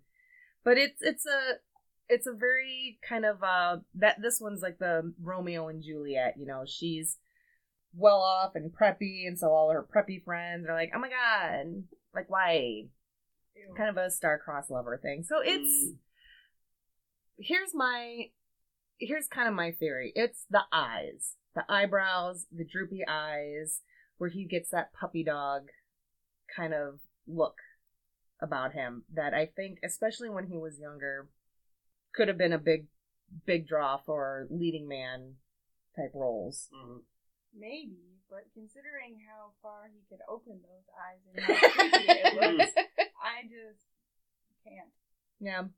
I don't get it either. I prefer Action Nick. I prefer the Con Airs and the face-offs and shit like that. So I don't understand the romance lead. Prefer that, but I also really enjoy him, generally speaking, in supporting roles like Sorcerer's Apprentice, where he was, the sorcerer. And he had an apprentice. That was a lot of the movie right there. Yeah. But that was a really good role because, he was, like, the costuming and makeup and everything, like, the look was perfect. And, he carried that off without being too over the top about it. And, like, didn't take away from the enjoyment of that movie, but added to it. Mm-hmm. And he did the same thing as the father of the girl in Kick-Ass. Mm-hmm. Oh yeah, Big Yeah. Daddy. that's right. Yeah. Oh, you know, I tend to always forget that he was in Kick-Ass. It's a pretty small role, but it's good. It It is. is good while Because he's in you it. don't really get the caginess until he's set on fire. Which And is he's tied- appropriate. Yes, Yeah. and it is appropriate, and it's a beautiful cagey moment. And I can't believe that I'm going to say this, Dun, dun, dun. but Jujitsu was a bad movie before he showed up in it. And honestly, his character had the most relatable, emotionally charged performance out of all of them because the rest were just like robots. Was Jujitsu like a made-for-like Netflix movie or something like that? 'Cause I think it was direct to video. A lot of it his. was VOD. Okay. But you know, Jujitsu isn't a bad movie because of him, and he's in a supporting role. And supporting role, it was entertaining, and you know, you get to find out he's the father of the main character, which is fucking hilarious because if you see the main character, there's like no resembling. There's no fucking way beyond that. The fact that they're both white. Yeah. It's Jake just from like, State Farm. oh man, what? That's funny. Like, there's so much about that movie that just makes me go, what? But you know what? It wasn't Nick Cage's fault. It was so terrible. Just bad from the get-go. Well, one of the first things you had sent was, why is there a sword and this is a grappling art? Yeah, I'm like, what? They're all about these weapons and like, oh, I'm really bad with names, I'm sorry, but they had this one martial arts focused actor who's actually a pretty big name, and he fights with those like lead pipe looking weapons, and he was amazing in all of his fight scenes. But I'm like, you all are supposed to be experts in jujitsu. You do not need these weapons. Why are we doing this? And then they'd throw in some like really well executed arm bars. I'd be like, all right, that was proper, nice, jujitsu. And then they pick up the swords again. It's like, oh. Oh, not jujitsu. Yay, jujitsu! Oh no. So I don't know. I don't know they if I'm gonna basically watch this learned how movie. to do like 2 different arm bars, and they're like, yes, jujitsu. We did jujitsu. just to put some context into that, for jujitsu, you have different colored belts, and each belt you have to earn 4 stripes on before you can move to the next color. For my 2-stripe test, I had to learn, memorize, and execute 120 different moves, not 2 arm bars. Wow. So I'm like, fuck off. There's plenty of material you could have used here. Where was your jujitsu alien, goddammit? I know. I want a jujitsu alien to give me jujitsu. Apparently that'll also make me an expert with swords and other weapons. Yeah, but that's what the Matrix is. I was just. Yeah. You know what? If that was a thing, I would totally do it. Absolutely. What about our more cagier cage roles?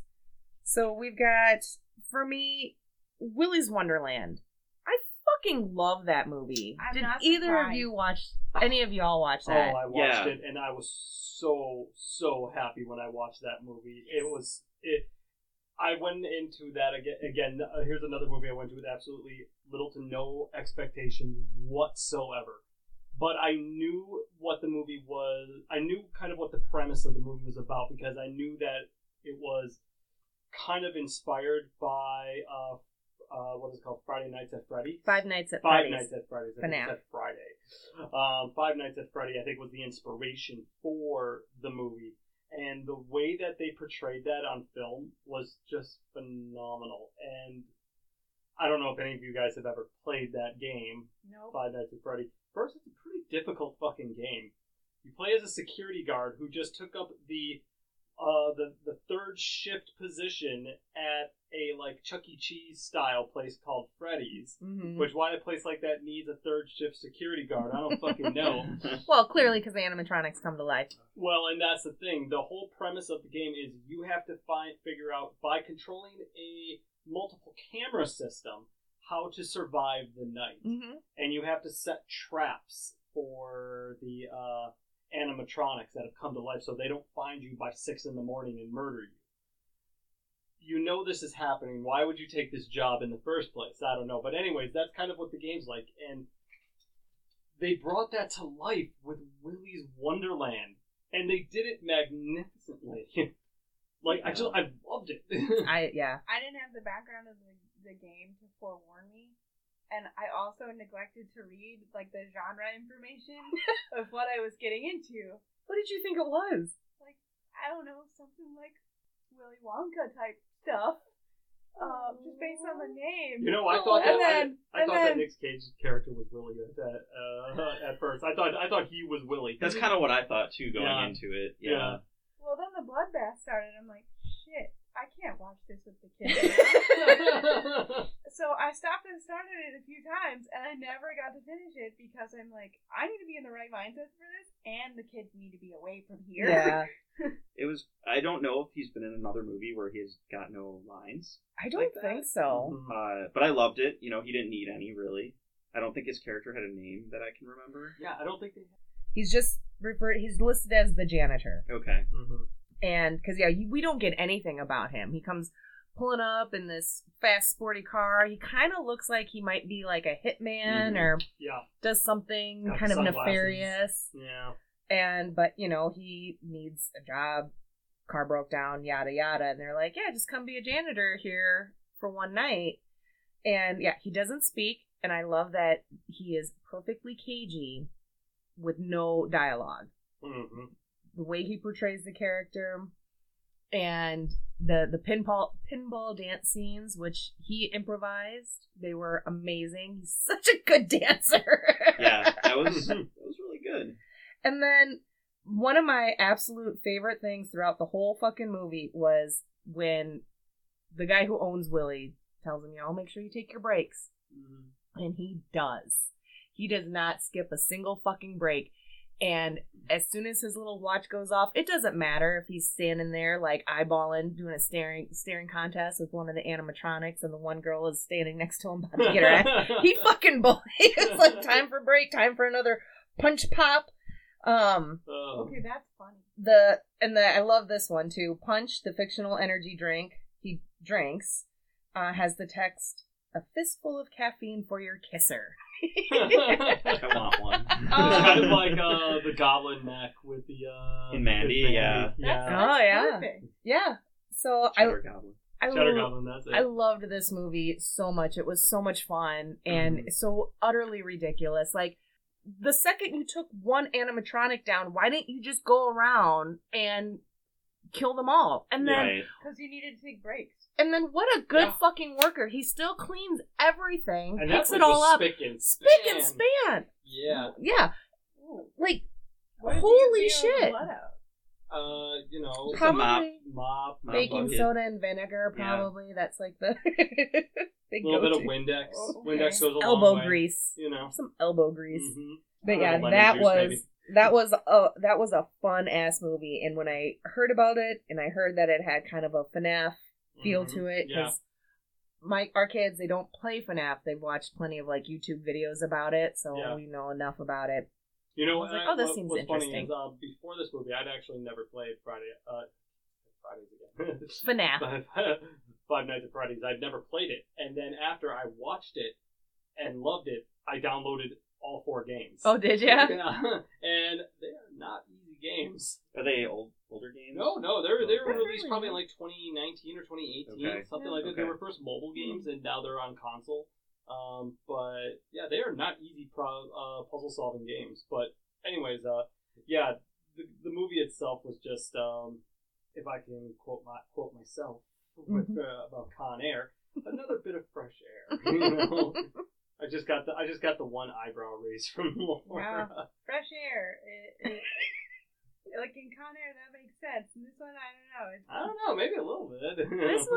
This was what I expect when I hear that there's a new Cage movie. Sure. Is I expect something along these lines. I may not always get it, and that's fine. But this is perfect. It was such a fun fucking movie. I think I rated it like an 8 on IMDb. I think it has like a 5 or a 6. Mm. I'm like, you people just don't understand my man. That's funny. So then, with that being said, we go from that type of cagey film to what I consider to be another great modern cagey film, which would be Color Out of Space. Adam introduced me to this movie, and I think you remember when we were watching, I was fucking floored by this movie. It's so damn good. I love a good, like, alien-ish type story, and this was it for me. Yeah. And Nick Cage, and you know what? Him being, I don't think he's really so much even a central character in the movie either, because they focus pretty heavily on almost each member of his family, and Tommy Chong as well. Yeah. But I just love the way that Nick Cage just portrays this guy who's just been like completely possessed by this being. I don't know. And it was kind of slow. It was very gradual. It was, it's an H.P. Lovecraft inspired story, and I think, I want to believe he was probably picked specifically for that role to show this kind of like slow metamorphosis that occurs. I think he was perfect for it. But yeah, I loved it too. Yeah. It's definitely an awesome modern cagey film. Did you watch that one? No, I haven't seen that one, but the way you're describing it kind of makes me think of Jeff Goldblum's performance as The Fly. Oh. Like that, Oh. that slow change. Yeah, sure. Sure, yeah, I think that's probably spot on. Yeah. I think you could get behind this one. Okay. It's a good kind of off the wall, like horror, science fiction. It just kind of drops you into this family. It gives no explanation, which I kind of love. As to like the alien and the colors. This thing is happening because it's happening. Yeah. Yeah. And it was just such a good, interesting watch. I definitely recommend it. I kind of want to read the short story that it's based off of. Have you? I have not, No? but I'd like to as well. But my favorite line moment in Color Out of Space is as he's kind of descending into madness and everything, and there's that moment where the daughter and the son they're kind of like something fucky's going on, and they go to talk to Nick Cage, and he's like, what the fuck are you talking about? Yeah. The way he delivers it, I was like, all right, here we go. And yeah, it's a good movie. The coloring that they use was very spooky for just kind of a nice, like, serene purple, calming type color. But Seems like a Lovecraft thing, though. mm-hmm. But you know what else was really cool about that movie? So last night, Adam and I watched The Thing. And I have this thing for movies, older movies, and having it using practical effects, especially with horror movies. You just get the slimy little puppet creatures with like 6 mouths, 20 eyes, and like they're all like gangly. I love that. I'm a sucker for that stuff. And Mandy, not heavily throughout the whole film, but there's the scene in the barn with what was it, goats that he. Are you talking about The Thing, or no? I'm talking about Mandy. Oh, and Mandy. Yeah. Mandy or Color Out of Space? Oh, Color Out of Space. Oh my goodness, fucking great. They have similar color schemes. They do. They actually really do. I'm so sorry. Yes, Color Out of Space in the barn. Yes. Oh yeah, I do goats. remember Yep. that. Yeah. Yeah. Did something bad happen to the goats? Well, Because- yes, something terrible happens to the goats, but they become like these really deformed goats. But it's not really so much about that. It's about the way that they built it, and they use like kind of old school practical effects and puppeteering to create these creatures, and I'm a sucker for that stuff. It's back when I feel like even for horror movies, that's when movies of our generations were kind of at its purest, because they actually relied on the skills of building something as opposed to computer generating it. I completely agree. and I'm and a I fan love of practical. It's kind of a lost thing for movies these days. Yeah. Where they just dial in the CG because it's cheap and. It's almost like amazing and surprising to hear that a movie went practical over special effects, which I guess it's I kinda sad. understand that, though, for horror as a genre, because that tactileness, communicating that through the screen, like this thing is really slimy and bumpy and gross. Yeah. I don't think you can do that as well with CG. No, I don't think so either, and that's why I love Color Out of Space the way that I did. I mean, it was a great story. It was a fun movie. Nick Cage was great. I was a little weirded out by the relationship between his daughter and like the water guy. I don't know what it, because she seemed like she was only like 14 or 15, maybe 16. but he definitely was in his mid to late 20s. So Yay, predatory relationship. I don't know. It was a little. I didn't think her character was that young, 14 but I definitely got the sense that she wasn't 19, Right? Still high school, possibly senior.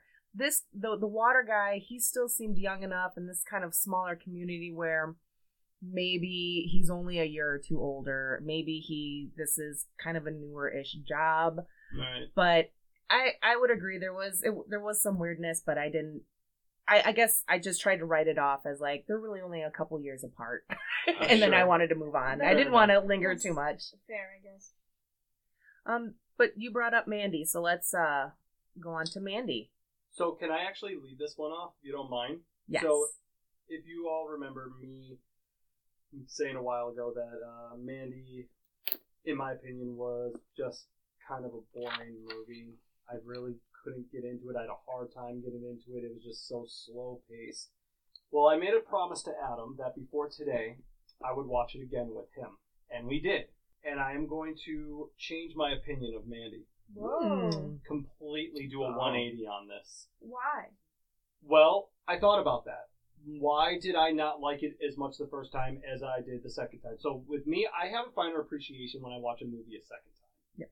Okay? But normally I have somewhat of an appreciation for it the first time as well. I just learn a little more about it. With Mandy's a very specific kind of movie. It may be a cagey movie, but you really have to be in the right kind of headspace to watch a movie like Mandy. And the only thing I can come up with is that when I first watched that movie, I was not prepared for what I was about to see. I knew that it was going to be Nick Cage killing people. I knew that, but I've seen Nick Cage kill people before. Mm-hmm. The whole psychedelic aspect of it and the cult aspect of it, I really was not prepared for at all. So I think in my mind, I was just like, I don't want to watch something like this, and that's probably why the first time around it didn't put the best taste in my mouth. But when I watched it yesterday, now knowing what I was getting myself into, I paid a lot closer attention to everything that was going on, the details of the movie, understanding the characters, especially, what's Jeremiah's last name in it again? Jeremiah Sand. Sand, thank you. Yeah. Jeremiah Cult Sand. leader. The cult Oh, leader, yeah. Getting to understand him and his fucking crew. It's a very well done movie. It's not very heavy in its dialogue. Mm-hmm. It's got great dialogue in it, but it's not so dialogue centric that you're just getting overwhelmed with information. It's just that here's a story about a guy and his girlfriend who were put in the worst possible fucking situation you could ever imagine yourself being put in, and now here it turns into a revenge story, essentially. Mm-hmm. Yeah, I don't know. It was really well done. And like I said, I probably am not... I took that out of my top 5 worst Nick Cage movies, and I have put that into up there within, maybe not my top 5 best, but definitely up there in my top 10. Wow. Yeah, I can totally understand how it could be a difficult movie to get into, not knowing anything about it, or maybe not being in the mood for such a movie, because it does start off really slow. It's definitely kind of the way it's shot is more artsy, psychedelic. Yep. It's got like all those saturated colors going on. And I think the first part of the movie is really just about showing the viewer what Red and Mandy's relationship is like. Like they're soulmates and they love each other and they live for each other, and that's pretty much all there is to their lives. So I think the viewer has to really understand that, and that has to be solidified and set up for the viewer for the second part of the movie to really have as much of an effect, maybe. Yeah, I would completely agree with that. Yeah. I enjoyed. I agree. This movie was a slow burn. I wasn't prepared for the slow burn part, so I thought, okay, he's in love with someone, something happens to her, he's gonna go full Cage, and he does eventually. But it was like very well filmed, beautiful colors. I've got like neat deaths trippy Oh cinematography. yeah. Cage is perfectly cagey. But I did find kind of that first part a little easy to be distracted. I'm not saying I won't watch it. I think especially after hearing your turnaround, that it's definitely worth a second watch. Mm-hmm. But yeah, I mean, I did like it, but it was kind of that, what my expectations were and what I actually got. So it still met my expectations, but again, that slow burn part I just wasn't ready for it.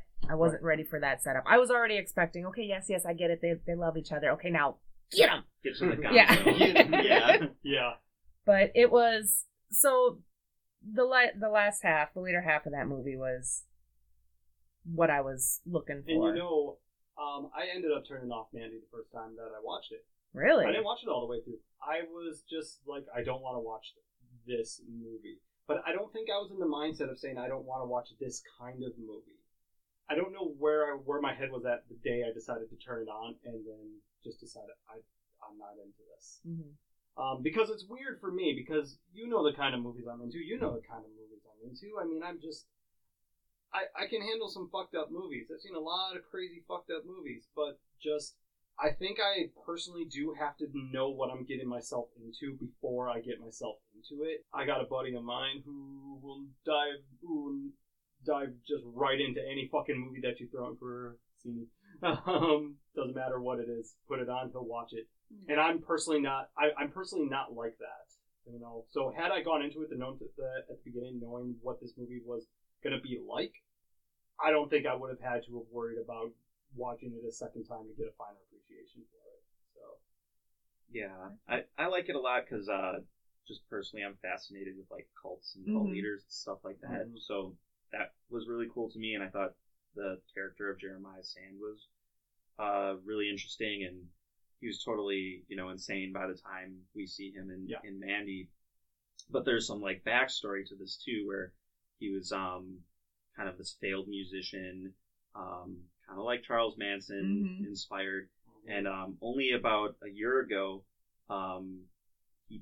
Jeremiah Sand put out this record. You can stream it on Spotify or buy it. And it's like a full-length EP. It's really creepy. Cult music. Check it out. I listen to it. It's something else. So I like that there's this like Mandy fan universe kind of. Oh, wow. I don't know if I'm going to do that. I think you'd have to really be into the movie, but of all the movies that you all have seen and have recommended, I don't think I can do this one. Oh, okay.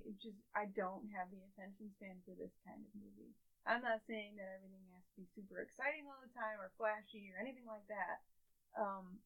But if I can't get engaged in a movie, then I'm already mentally checked out. Right. I'd say turn it on and then fast forward to when he's in the bathroom and then play. No, I would say just a little before the bathroom. Just a little before. You have to know why he's in the bathroom. Yeah. So, but that's when the caginess kicks in. That's true. To full cage mode. And I want that axe.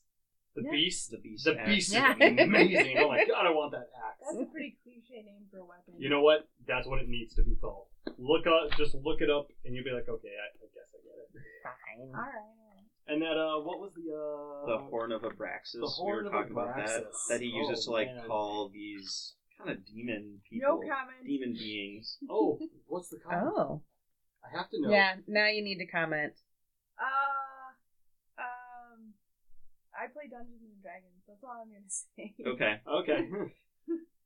But what was funny is I was commenting yesterday about how weird is it that they summon like these demon-like creatures, but yet they live kind of odd, normal lives for demons. Right. Like they lived in a trailer and they do cocaine, and one of them was watching pornography. These demons are aiming kind of low. I mean, it's like they're enjoying their time. and like they literally have They do and like cocaine. they're rolling on motorcycles, and like they have like nails through them. They reminded me a lot like of Hellraiser? Hellraiser. Yeah. They reminded me of Hellraiser. Yeah. remaking that, and I'm They're not. remaking Hellraiser? They Yeah. are, Wait, and this could be like the 10th one, isn't it? You know how I told you my parents let us watch movies we shouldn't have watched when we were very little? Yeah. Yep. Hellraiser was another one. There you go. All of them. Oh dear. And Oh dear. I can't I can't go back to that. That is Like, funny. that is an aspect of horror that I will never, ever, ever, Really? ever touch again. Why? Well, when you put it in the context of I've had 30 plus surgeries, Uh-huh. and they put like gigantic metal rods and pins and everything in there, and then took them out again, and I all. suppose, yeah. The body horror component. I get that. I can't do it. Sure, okay. And the whole no disrespect to anyone who's actually into this thing, but scarification. Oh Like, yeah. Yeah, the pain that would go along with that, I don't understand it. Mhm. Like, everyone to themselves doing whatever they like, whatever. I don't understand it. Mhm. I can't empathize with it. I can't because even look when it's happening. all I can think about is like transferring my own painful experiences to that. And I can watch somebody in I a movie can't. get their head blown right the fuck off with a shotgun, but the moment I see a knife go to skin, I'm just like, no. That's, Like, I that's just- not so bad, but like the Hellraiser stuff, I can't The do it. right. No needles. It's funny because like Tim's got a thing about needles, so anytime someone's getting a shot, Yeah. he gets all twitchy. It's super Oh. cute. It doesn't even matter if it's just like a family-friendly sitcom, and it's so you don't ever actually see any kind of puncture or anything. It's just at the idea of it happening. Yeah. Yeah, gotcha. So I can understand that. For me, it's anything with like the eyeballs. So in Mandy, they do like the drops in the eyes or something. Oh yeah, the Yeah. LSD. Yeah, no. Oh god, that makes my eyeballs twitchy just thinking about it. Ugh. So you're gonna give Mandy a pass. Yep. Fair enough. Well, you know what? I will say this. I completely understand what you're saying, and you know what? Had we not had this podcast coming up, I probably would never have given Mandy a second chance. So, You're Jen, welcome. I want to thank you for broadening my horizons. Yeah, with, you're welcome. yeah. And still fuck everyone else for making me watch City of Angels. Yeah. You're welcome. So we're going to move on to one of his newer movies, been out for a while, which is Pig. So, Pig, I think, did we all get a chance to watch that? Yeah. Mhm. All right. So, who wants to go first? I will. Okay. Like I said earlier, I watched it while my husband was taking a nap because I was like, well, why not, right? Mm-hmm. And I did actually pay to watch this one. I did Oh, too, wow. because it's only... So I was like, this Available, better but- fucking be worth Good for you guys to support the film industry like that. it. Fuck Amazon is all I can tell you that I did Yeah. not. So, I kind of got the idea of what this was going to be about from our group chat, kind of like Taken, but with the pig being Right. the rescue Mhm. subject. Mhm. And that pig, so adorable. So cute. I love that pig. I want that pig. I understand why he got mad. I had a potbelly pig as a pet briefly growing up, but my stepdad decided that wasn't a good fit for us. But man, I love that pig. Mm. Pigs are so smart and they're so cute, and they're really not any more like messy than a traditional pet. Mhm. So I was like, oh, I really love this pig, and I'm like, damn, Nick Cage looks like he's had a rough life, Mhm. but he takes such good care of that pig. Like, she was immaculate, Mhm. totally clean Yeah. all the time, and just living her best pig life. Yeah. So adorable. And knowing that, she's clearly gonna get kidnapped, I was like dreading the moment. Like, when's it gonna happen? Mhm. Like, is she gonna be okay? All about this pig. And then I started getting into it a bit more because Nick Cage started cooking with all the different things that he foraged, and I'm a sucker for a good cooking show like Great British Bake Off. Oh, I love that Nailed show. it. I nailed it when you want to see bad stuff, but I'm like, wait, he actually knows what he's doing. That looks delicious. I want that. Like, his hands are really dirty, but I'd still probably eat that. Like, this might be a little more than just taken with a pig. So then, pig gets kidnapped and he goes on his rescue mission, and you start to unravel like who he is or was. Mhm. And I got sucked into the story. Like, I didn't think I was going to. I went into this with the approach, oh boy, Taken with a pig, here we go. Yeah, Another, Take it with a pig Yeah. starring Nick Cage. another cagey movie. But it wasn't. Oh. Yeah. He was not cagey. Like, I think there was maybe like one brief moment, but generally speaking, he was not cagey during this movie, and he didn't have a lot of dialogue either. But you just see him take so much punishment emotionally, physically, and everything along the way, and it's weird because most people like didn't say anything about it, and he's just like covered in dirt and blood and wounds, and He goes to that fancy Clearly restaurant. hasn't bathed in God knows how long. Ever. So there were some aspects of it I'm like, this isn't really realistic. But I really enjoyed it. And, you know, the supporting characters and their tragic little story as well, and how that all interweaved together was just, it was really well written, and I always appreciate a good story. So this one surprised me, and this was the movie that made me go, okay, maybe I should give him a little more of a chance, a little more credit. Yeah. And, you know, my Cage movie watching definitely ramped up after watching this movie, because I'm like, okay, they're not all bad. Did you watch Jiu-Jitsu before or after Pig? Sure. You poor thing. Your Nick Cage watching ramped up and you went into Jiu-Jitsu. If it makes you feel better, I watched plenty of unique Cage movies after Pig. Yeah. Well, you know how I told you Aaron was napping, right? Yeah. Well, he came out, saw the end of Pig, and was like, what the hell is this? And then I'm like, oh, no, I've got one for you. Read the description on this. I'm like, this is going to be awful. So we went into it knowing, and he really wanted to watch it. And it was just as amusing watching that with him as it was just watching it on my own, because he has several black belts. Like, he knows the fighting that they were doing, like the weapon fighting and everything. And he's just like, they're actually doing a decent job at this. It's too bad that the rest of the movie sucks. But I don't know. I kind of wish we could have watched Pig together too in hindsight, because I think he would have appreciated it instead of just coming out and saying, "What the hell is this shit?" If he started it from the beginning. Yeah, I think like you, I thought going into it just by reading the description, and you know me, I'm gonna always give Cage the benefit of the doubt before I see anything. So kind. So, but even reading the description, I was like, I don't know about this, but I loved it.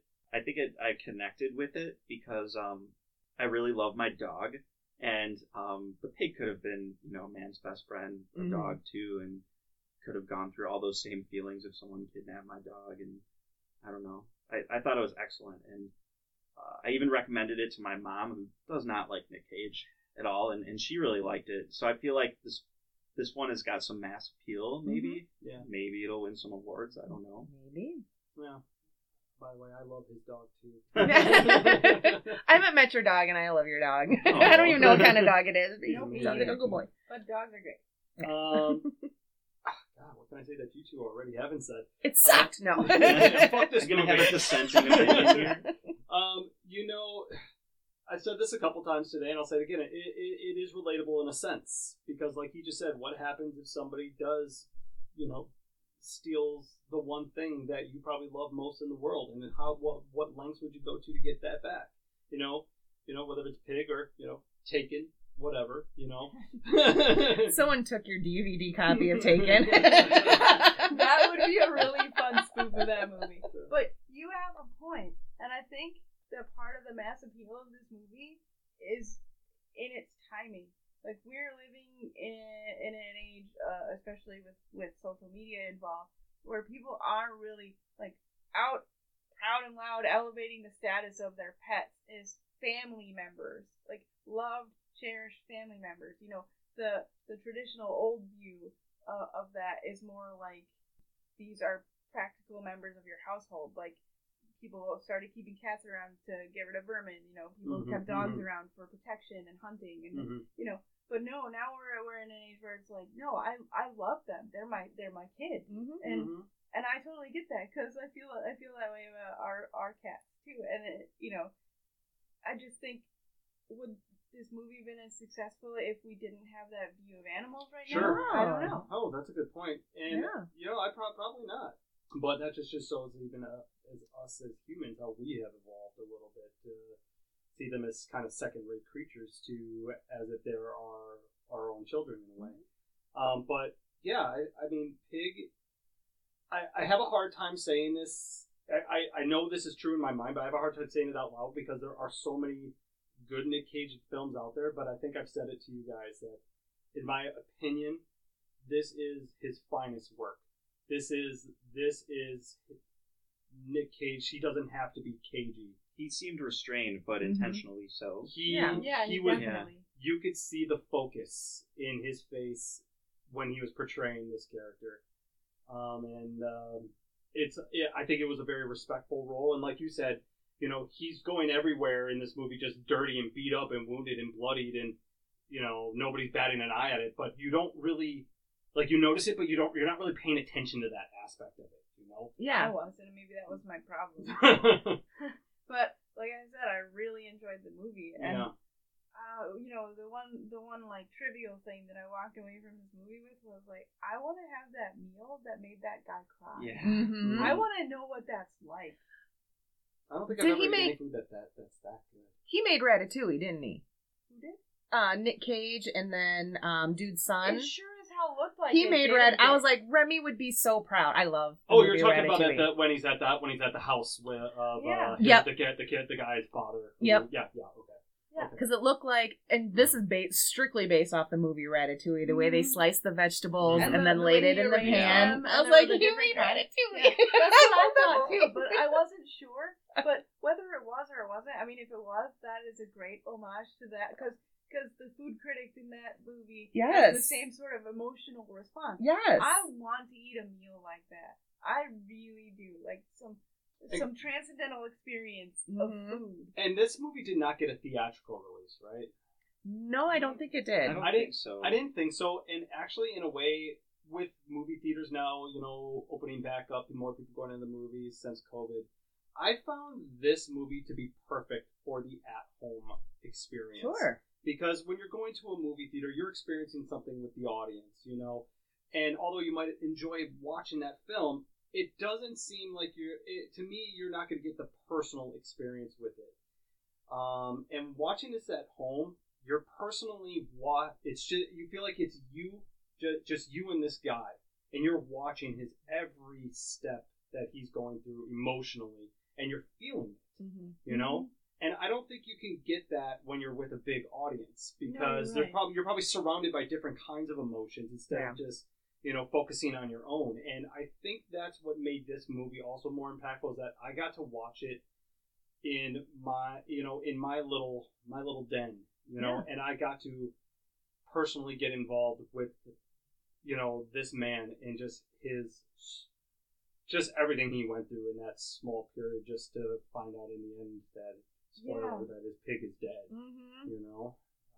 You're right. It's an emotionally intimate experience, and I think it goes back to what I said earlier in the podcast too, where Nick Cage's characters are often not relatable. This was one where you could empathize with the character to a degree. You could put yourself in their shoes to a certain degree.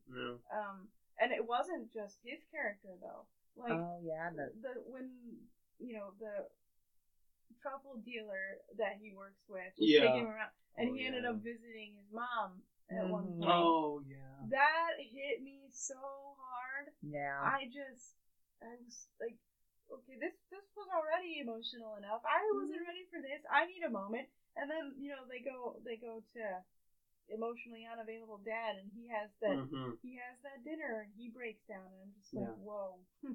And I thought, so, you know, like you, Laura, I thought this was Taken with a pig. And when I first kind of heard about it, like I saw it was like trending on Twitter, and I was like, oh, so we got a new, you know, Willy's Wonderland. And then I watched the trailer, and I was like, this shit looks legit. And I know I told you about it in a chat, and I was like, you need to watch the trailer. And you're like, I'm not going to watch the trailer. I'm not going to watch the trailer. And then I swear to fucking God, a week later, you're like, have you guys seen the trailer for Pig? And I was like, I'm going to punch you in your face. You do that. You do that a lot. Do you? I have some habits. That's okay. Love you for them. We all do. Yeah. But yeah, so after watching the trailer, I was like, oh, this looks like a legit movie. And then it's like, oh, you know, and then he goes on to retrieve his pig, and you find out more about his past. So I'm thinking, ex-CIA or something, like... I was so happy it wasn't that. Yes, Yeah. it was... he's just Talk a guy. about a breath of And fresh they air. could have just Man. easily have just pulled that move to ex-cop or something But like I that. love that it was a chef, and I love that he was so well-respected and well-renowned within Portland, I think it Yeah. was, Yeah. where he's going to these Perfect place. places and he's just like, name drop me. Yeah. And they're letting this kid in and giving him all the wines and, and all the things. Yep. And I really appreciated kind of the flip to that, where he's got this power, this pull, this persuasion, even being out in the woods for God knows how long at this point, Yeah. where he doesn't need to be the beat 'em up vengeance type. He's killing them with kindness, but not even killing them. Speaking of He's beat 'em breaking up, them with speaking of kindness. Beat 'em up, though. How about like this underground world of just like fighting chefs and like people in the food industry, like this fight club that exists, Or even the Considering- truffle market Yes, itself. Yeah. what the hell? I didn't know that Oh, existed. the Damn, truffle Portland. the truffle market, I get. Okay. But the chef fight club shit, Like that's who. I was like, damn, Portland, you're crazier Like, than I wasn't put thought. off by that in the least bit. Like, for a second there, I was just like, okay, here comes the cage. But I was like, you know Yeah. what? This is actually fitting in pretty well to the story. The Yeah. movie He made got his you ass feel beat. that it could be a real thing. Yeah. Yeah, totally. And Bus honestly, boys and there's- chefs and just there's weirder things in the world than waiters that. and waitresses Yeah, just fucking duking it out. I mean, it's a But- tough industry. But I I was see that.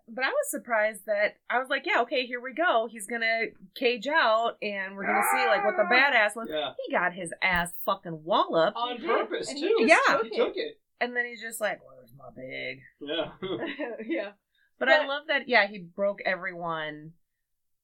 them emotionally just through food, the power of food, and I I was know. like, it was, like you said with Con Air, like this was a breath of fresh This air. was. It Like absolutely not was. just a Cage movie, but genre-wise. Genre-wise, yeah, absolutely. And honestly, I mean, I don't even know what type of person. I don't know what genre I would really categorize this in, because there's so many different things going Yeah. on in this movie. Maybe if anything, the closest it comes to is a drama. That's what I was But- thinking. A But love it's got story. other stuff. Yeah. Yeah, Rescue story, Mhm. food story. I mean, there's like everything. yeah. But and- do you know what my favorite scene? I think was when he was at that fancy restaurant, Mhm. oh, sure. and the chef comes out to the table and is like, looking down his nose at him, and then he puts him in his place, but he also reminds him of who he was and why he got into the Wasn't he a chef busboy team under him or in the something first like place, that? what his dreams were. Yeah. And I'm just like, damn, that is crushing. Like he is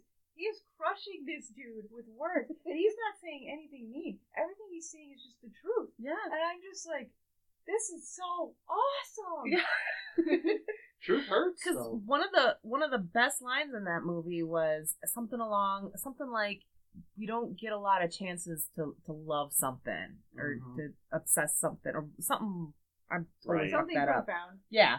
It's It a was something profound profound. And I was just like, damn. Mm. That's deep. But just watching the whole like body language and facial expressions and everything of that chef who used to work for him change as Nick Cage's character is talking to him. It was just so well done. Mhm. And then you have the truffle dealer sitting there like, whoa. Yeah. it was total mind blown. It was just perfect. Like I said, there's just little things about the movie that make it not a perfect movie for me. Like the total disregard for the sheer awfulness of physical state that Nick Cage's character is in the whole time. It seems unrealistic Just hit, to but, me. but just also his disconnect with the outside world as well. I mean, I think that also played kind of a big role in how we got on how we kind of sympathize for this character. He wasn't really in with modern technology. When he was brought into Portland by the truffle dealer, whose name is really escaping me. I keep trying to think of what it was.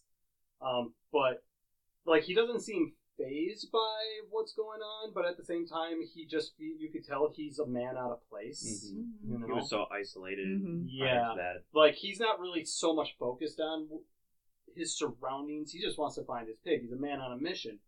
But, you look at his surroundings, you see him. I mean, honestly, if any of us were walking through the city streets and we saw someone look like Nick Cage, what would be the first thing that goes through your head? Ew. Like, well, I would think maybe this guy is homeless or something. Yeah. That would be the first thing that goes through my head.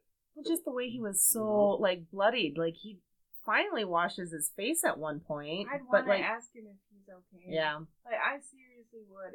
It's not just that he looks like he's homeless, because it's not just that he's dirty. Mm-hmm. He is full-on bleeding from Right. head wounds. That's true, yeah. Like, I don't even know how he stays conscious throughout the whole movie. Mhm. That's probably the cagiest Yeah. thing about this film. But Here we that's go. the thing. Superficial head wounds, even superficial ones, bleed so much. Yeah. It's just, like, I would be seriously worried for his well-being. Plus, he's got to have at least a concussion. Like, being someone who has brain damage from, not so great circumstances, I'd be worried as hell. And no one, says anything. And Portland's supposed to be this friendly, hippie-ish place. I find it funny And that I'm even... just like, what? So friendly that they were just like, he's good. I never even thought about it until you started saying all that, but even with his main constant companion in this entire movie is the truffle dealer. Like, they're always with each other. I'm surprised throughout, not once in the movie does he offer to bring him to get medical attention or to help clean him up. Mhm. Like, not once does he even make reference to it. He does try to get him to take a shower in the beginning of the movie. Oh, and okay.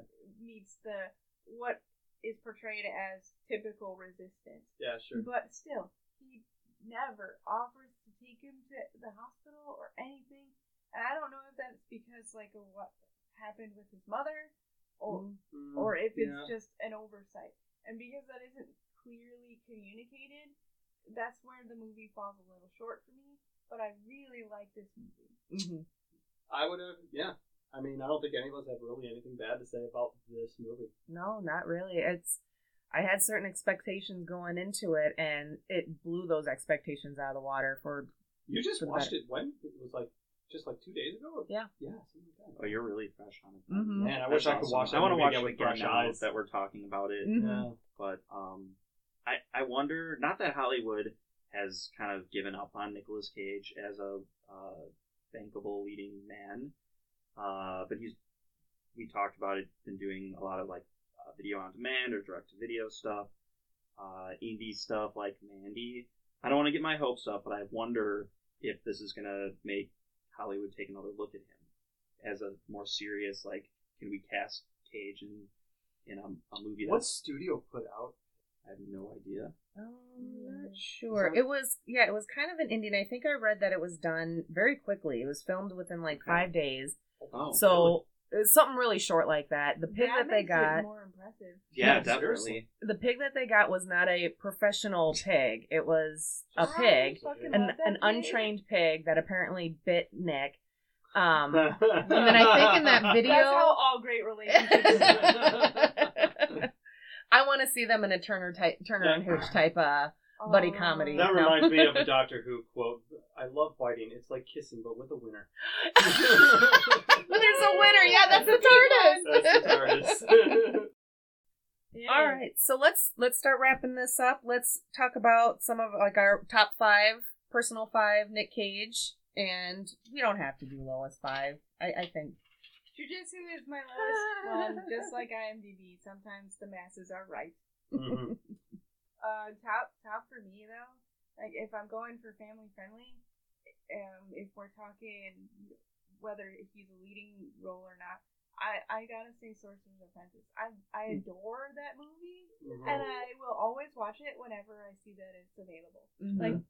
Ooh, it's on Netflix. Watch. I haven't seen it, so I probably should, right? It's adorable. It is. Okay. It's just adorable. And Okay. it's got Jay Baruchel or something. I'm not sure how to say I his know name, him. but Sure. he's the lead in How to Train Your Dragon, voice actor. Yep. That's where he's recognizable from. But I've seen him in other movies too earlier in his career. Okay. And he's an adorable, effective comedian, Mm-hmm. and just perfectly cast in this movie.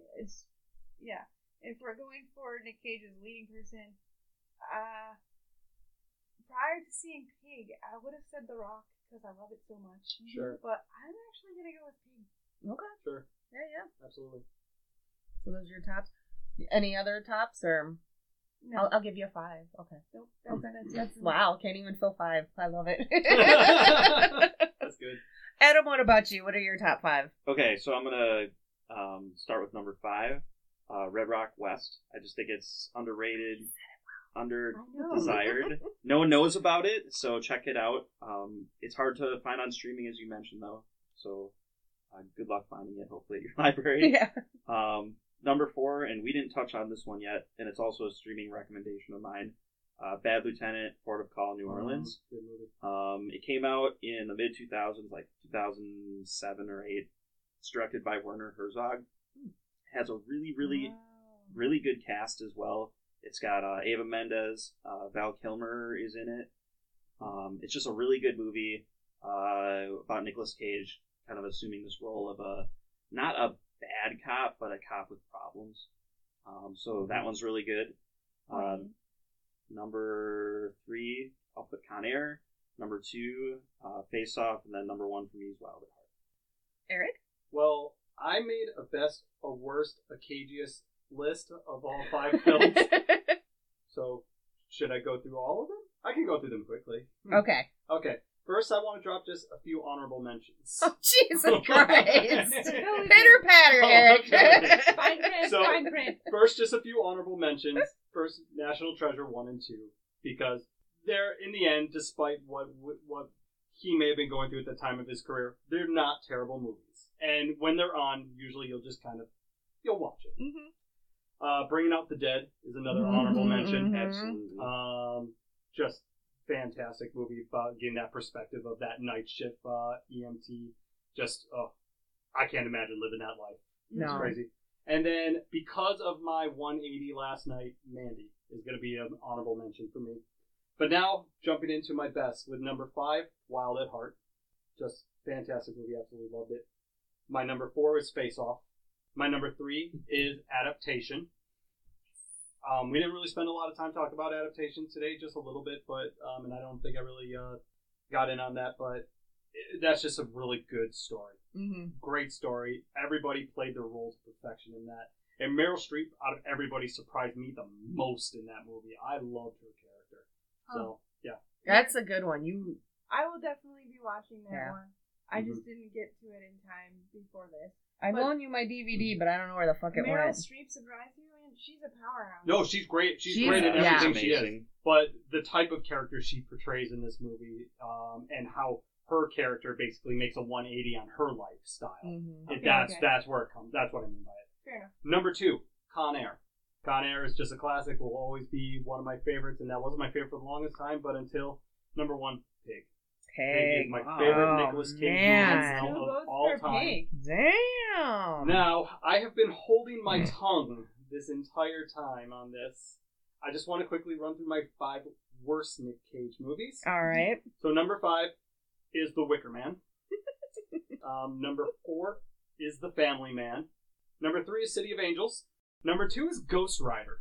Oh, And that God. movie is pure Good. garbage. But number 1, and I'm sorry, you guys, The Sorcerer's Apprentice. You son of a bitch. I did We're gonna not throw like down. it at all. Now I really need to watch this Yeah. movie if it's so I'm- divisive here. You need to watch it and then tell him how wrong he is. I really, Eric, I could Eric, not. I was on board I- with that, what you were saying.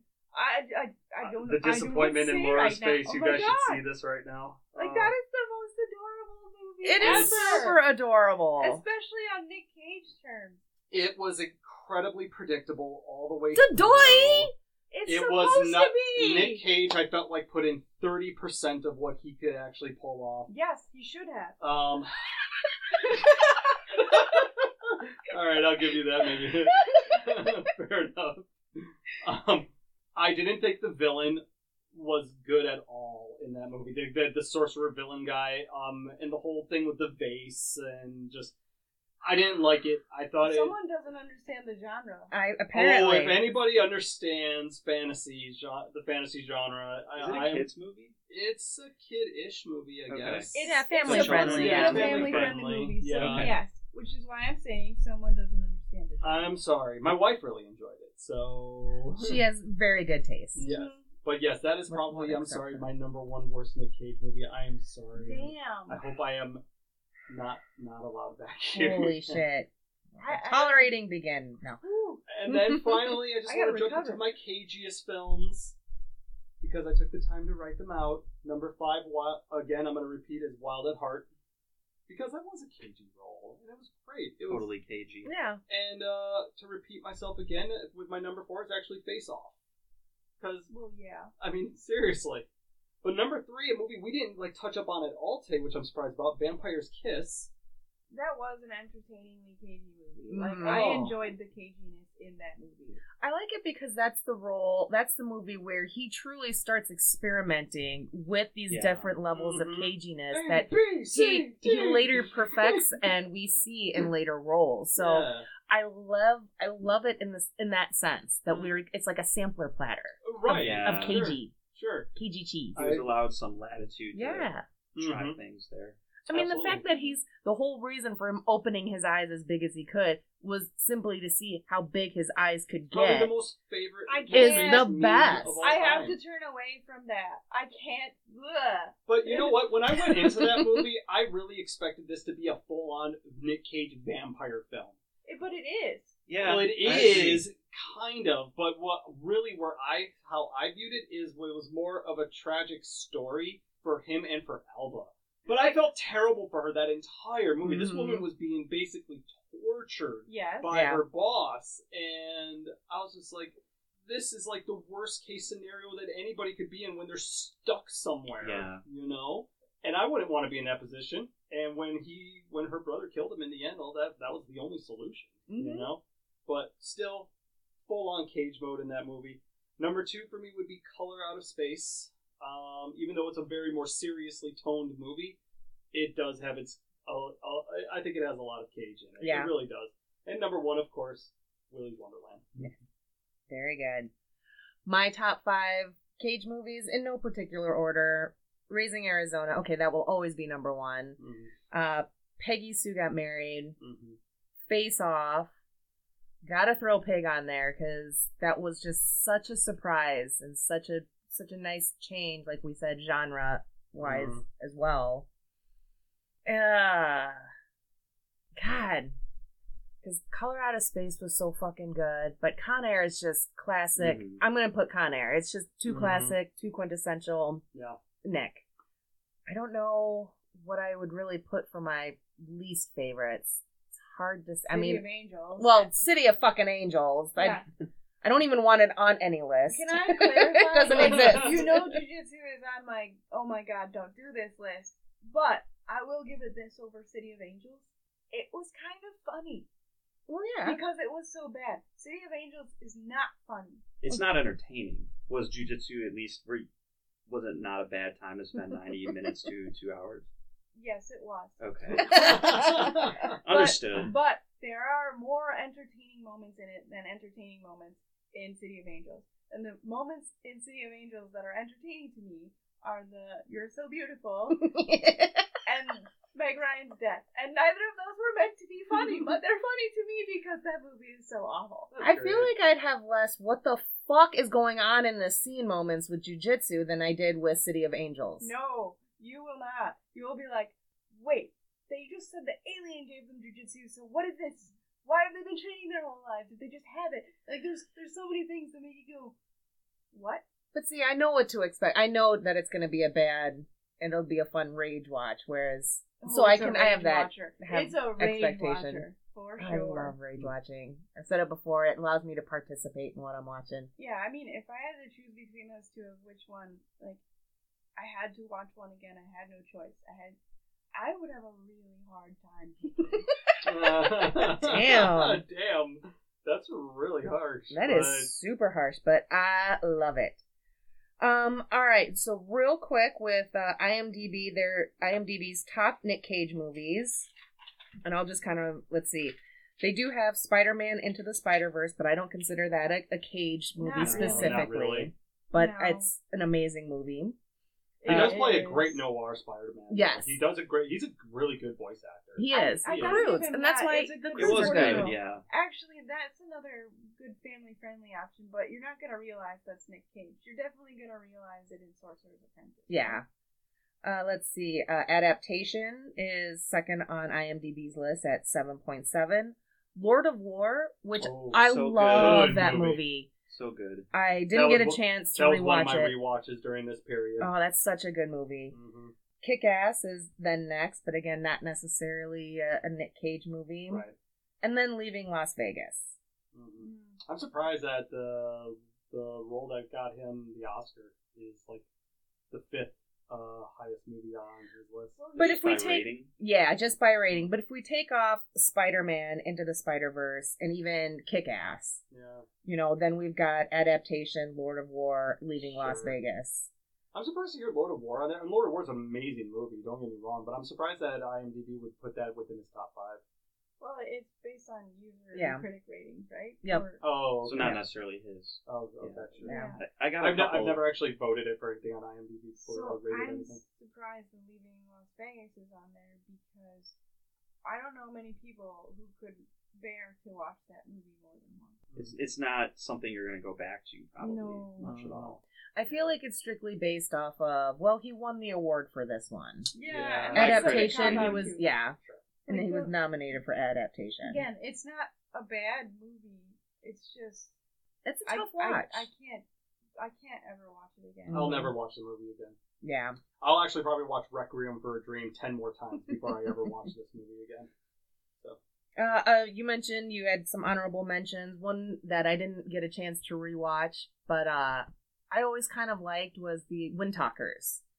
So Oh, that's, that's a good one. yeah, Yeah. and because I like the story that it tells, and that the role that the Native Americans play. You're going to have to tell me what that's about. I don't think I've ever seen it. You can Google it, It's a but World War II film. Yes. essentially, yeah. and they basically use Navajo Yep. as Quote, a secret cipher language. for their messages. Hmm. So that's how they communicated to different units and whatnot Okay. during World War II. Oh. It's based on a true story, and it's definitely worth watching. Mhm. But then I would recommend doing, if the subject actually interests you, I would recommend doing some actual reading on it, Mm-hmm. because there are some things that it takes some liberties with. Sure.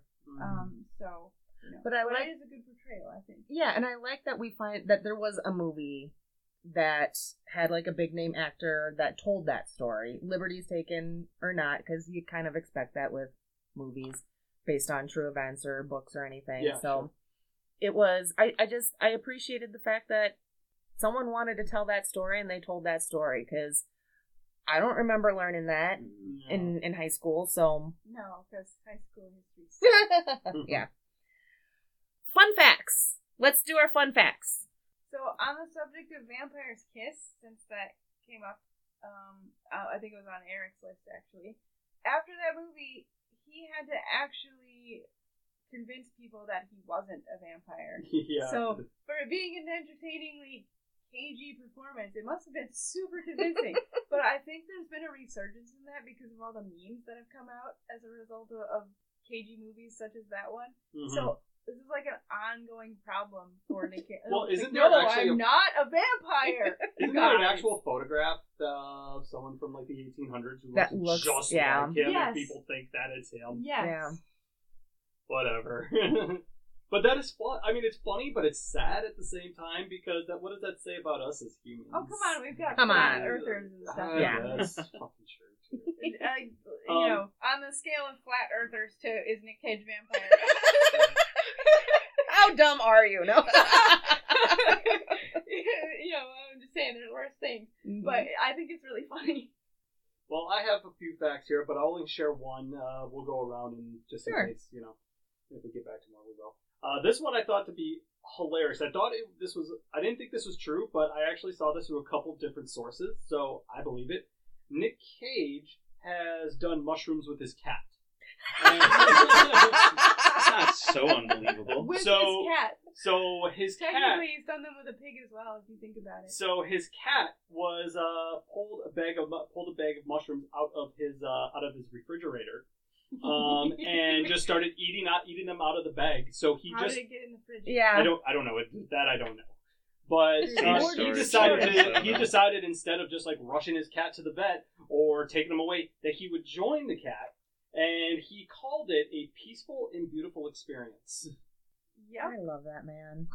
He's so fucking weird. It's great. And I'm guessing the cat did all right because I didn't read anything about the cat dying. They just microdose. They're fine. Yeah. Just got some snuggles and But I thought elevated their mood. for me, of all the facts I have down here, that is probably like the cagiest fact that That I is have. super like, cagiest cagey. real life Cagey. fact. So Adam? So, apparently Nick Cage and Marilyn Manson are really good friends. And then I read an interview where actually Manson interviewed Nick Cage, and this was recent. It only came out about a year ago. During the first part of the COVID lockdown, Marilyn Manson got married. He didn't have any guests because COVID. And Nick was his only virtual guest over FaceTime. So both Cage and Manson took turns singing Love Me Tender from Oh my Wild God. at Heart what? over FaceTime for the wedding. What? I want to see that footage. Well, I think one of my favorite facts is that we all know he was slated to play Superman. Mhm. And there's actually like a documentary about how that never happened, and it's like a very kind of meta. But anyways, I can't I'm find it. grateful. But it might have made it more interesting. Mhm. I don't know, because the screen test, he doesn't look good. He's got Yeah. The black hair. Yeah. Superman is like the least cagiest person, looks wise, yeah. demeanor, everything. Oh, So I'm like, absolutely. how do you even get to the point where you're like, I want Nick Cage to be Superman? I need to know. So that would have been the Brendan Ruth era Superman. Is that correct or no? No, I think. Well, yes, I think you're right, Okay. because I think when we were kind of chatting about it in the group chat, I think I looked it up, and it was in between. Somewhere in there. Yeah. Okay. But so he didn't get a chance to play Superman until Teen Titans Go to the Movies. He voiced Superman. That's great. And I was That's so appropriate. happy for him. I bet he was And I happy. love Teen Titans Go. There you go. Viva la Beast Boy. So that's my favorite Cage fact. Did you have a couple more you I wanted to actually share? do, because these ones I found actually were really interesting. Is it okay? Yeah. All right, so going back to Vampire's Kiss, there's the famous scene of him eating the cockroach. Ah, gross. Okay. I didn't need to be reminded of that. Was Well, that you real? just were. It Mhm. absolutely was. Yep. So I don't understand this reference. So, and I didn't bother really researching it, but I think it has something to do with the TV show. So Nick Cage told the director Robert Bierman, if I'm pronouncing that right, that the thing that he hates most in the world are cockroaches. They're considered his room 101. I don't know what that reference is. Me either, but I want Okay. to find out because they're also Yeah. mine. So then he said, they are my room 101, so let me eat fucking cockroaches. So it was Nick Cage insisting that he eat real cockroaches to to basically become this character. That's so gross. That's Method like, acting. So when Finest. we're seeing that scene, that is a for real cockroach that he It's threw in a his big mouth and fucking chewed. Oh, it cockroach. was huge, dude. That's normal size. shut up. we It live in was pretty Wisconsin, big. thankfully, so Yeah. I'm not sure. To give you some background, I lived in Australia for Okay. 10 years. Oh, wow. Where everything Where was trying everything's to kill trying to him. kill And I've seen plenty of cockroaches, and there is nothing more horrifying. Like, you think... They have a You think- kangaroo-sized cockroach, I'm sure. No, but you think the swarm of spiders in Harry Potter, like, is freaky? That actually happened during a flood. But Ah! also, there was a whole swarm of cockroaches flying inland. I can't That do is it. the most I can't do disgusting it. thing I've seen in my life. Did you just stay indoors the whole time? Oh yes, I watched it from the safety of inside my car. Oh my god! And It's not really that safe No, considering like there's you don't tailpipes know. and Oh, things that they couldn't Hitchcock get made through. the movie The Birds. Why did he not do the Locusts? Because that would have had even more impact. I Oh, mean, that's we got insane. Joe's apartment in the 90s. Oh, God. that was an attempt to like humanize cockroaches, so that would be nicer to them, I think. And while it had funny moments, I'm just like, this is fucking wrong. Yeah, that's gross. That's good. But the last two known facts that I have here are both personal to me because they're comic book related.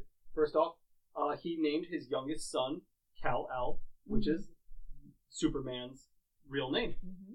So I thought that was really cool. And Nerd. well, this is the one that caught me by surprise.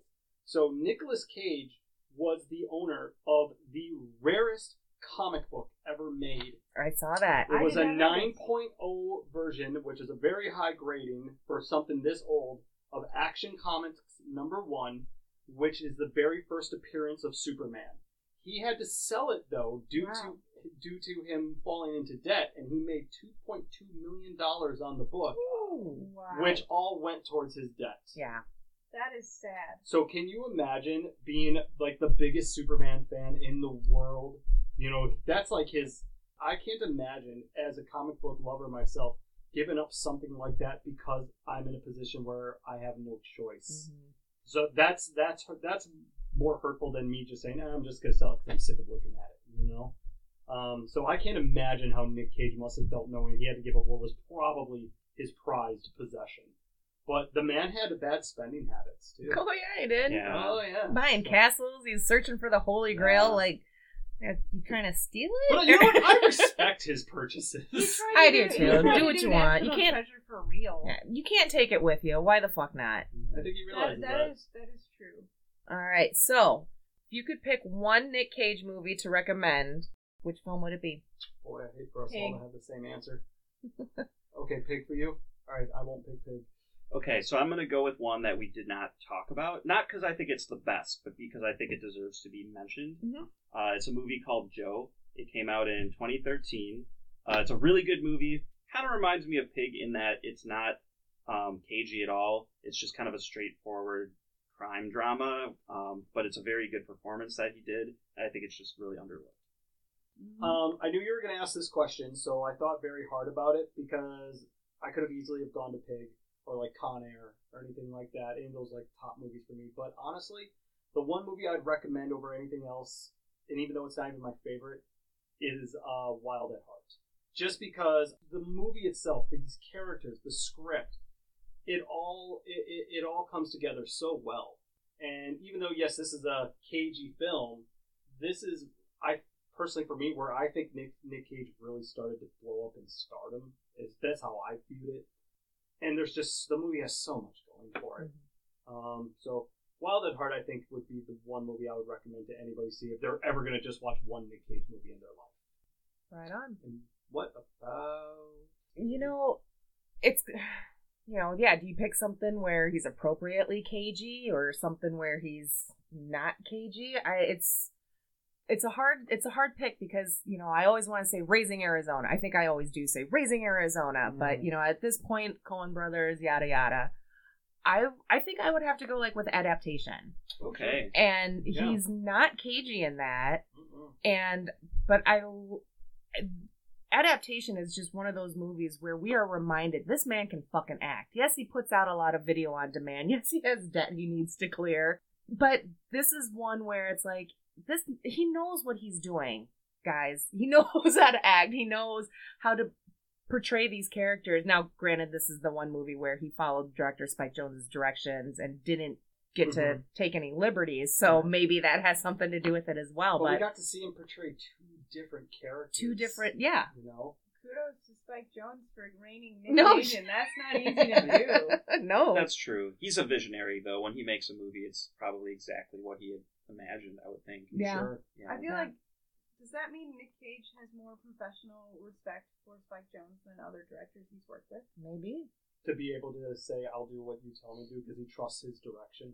I mean, we don't know how that all came about. That was just a little This is blurb all on IMDb. hypothesis, Sure, really. of course. But Maybe they fought then, or maybe it was in the contract. Like, yes, I want you to portray these roles, but you cannot do you. I'll definitely watch that one. But yeah, I'm going to stick with Pig as far as recommending to anyone if they're going to watch one Nick Cage movie. Yeah. Because you know what? That thing's a gateway drug. Yeah. Pig would definitely be my very close second. Yeah. I'll give you that. That is my very close second.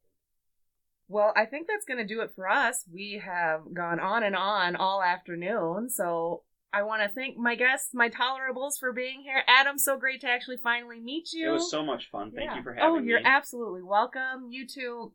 Hi. That's how you know she really loves you. I'll be back. Yes, you will. And so will Laura. And Adam, I'd love to have you back as well. So thanks for being here today, guys. Thanks, Bubblers, for listening. And keep streaming. Bye. Bye. Bye. Say goodbye. Goodbye.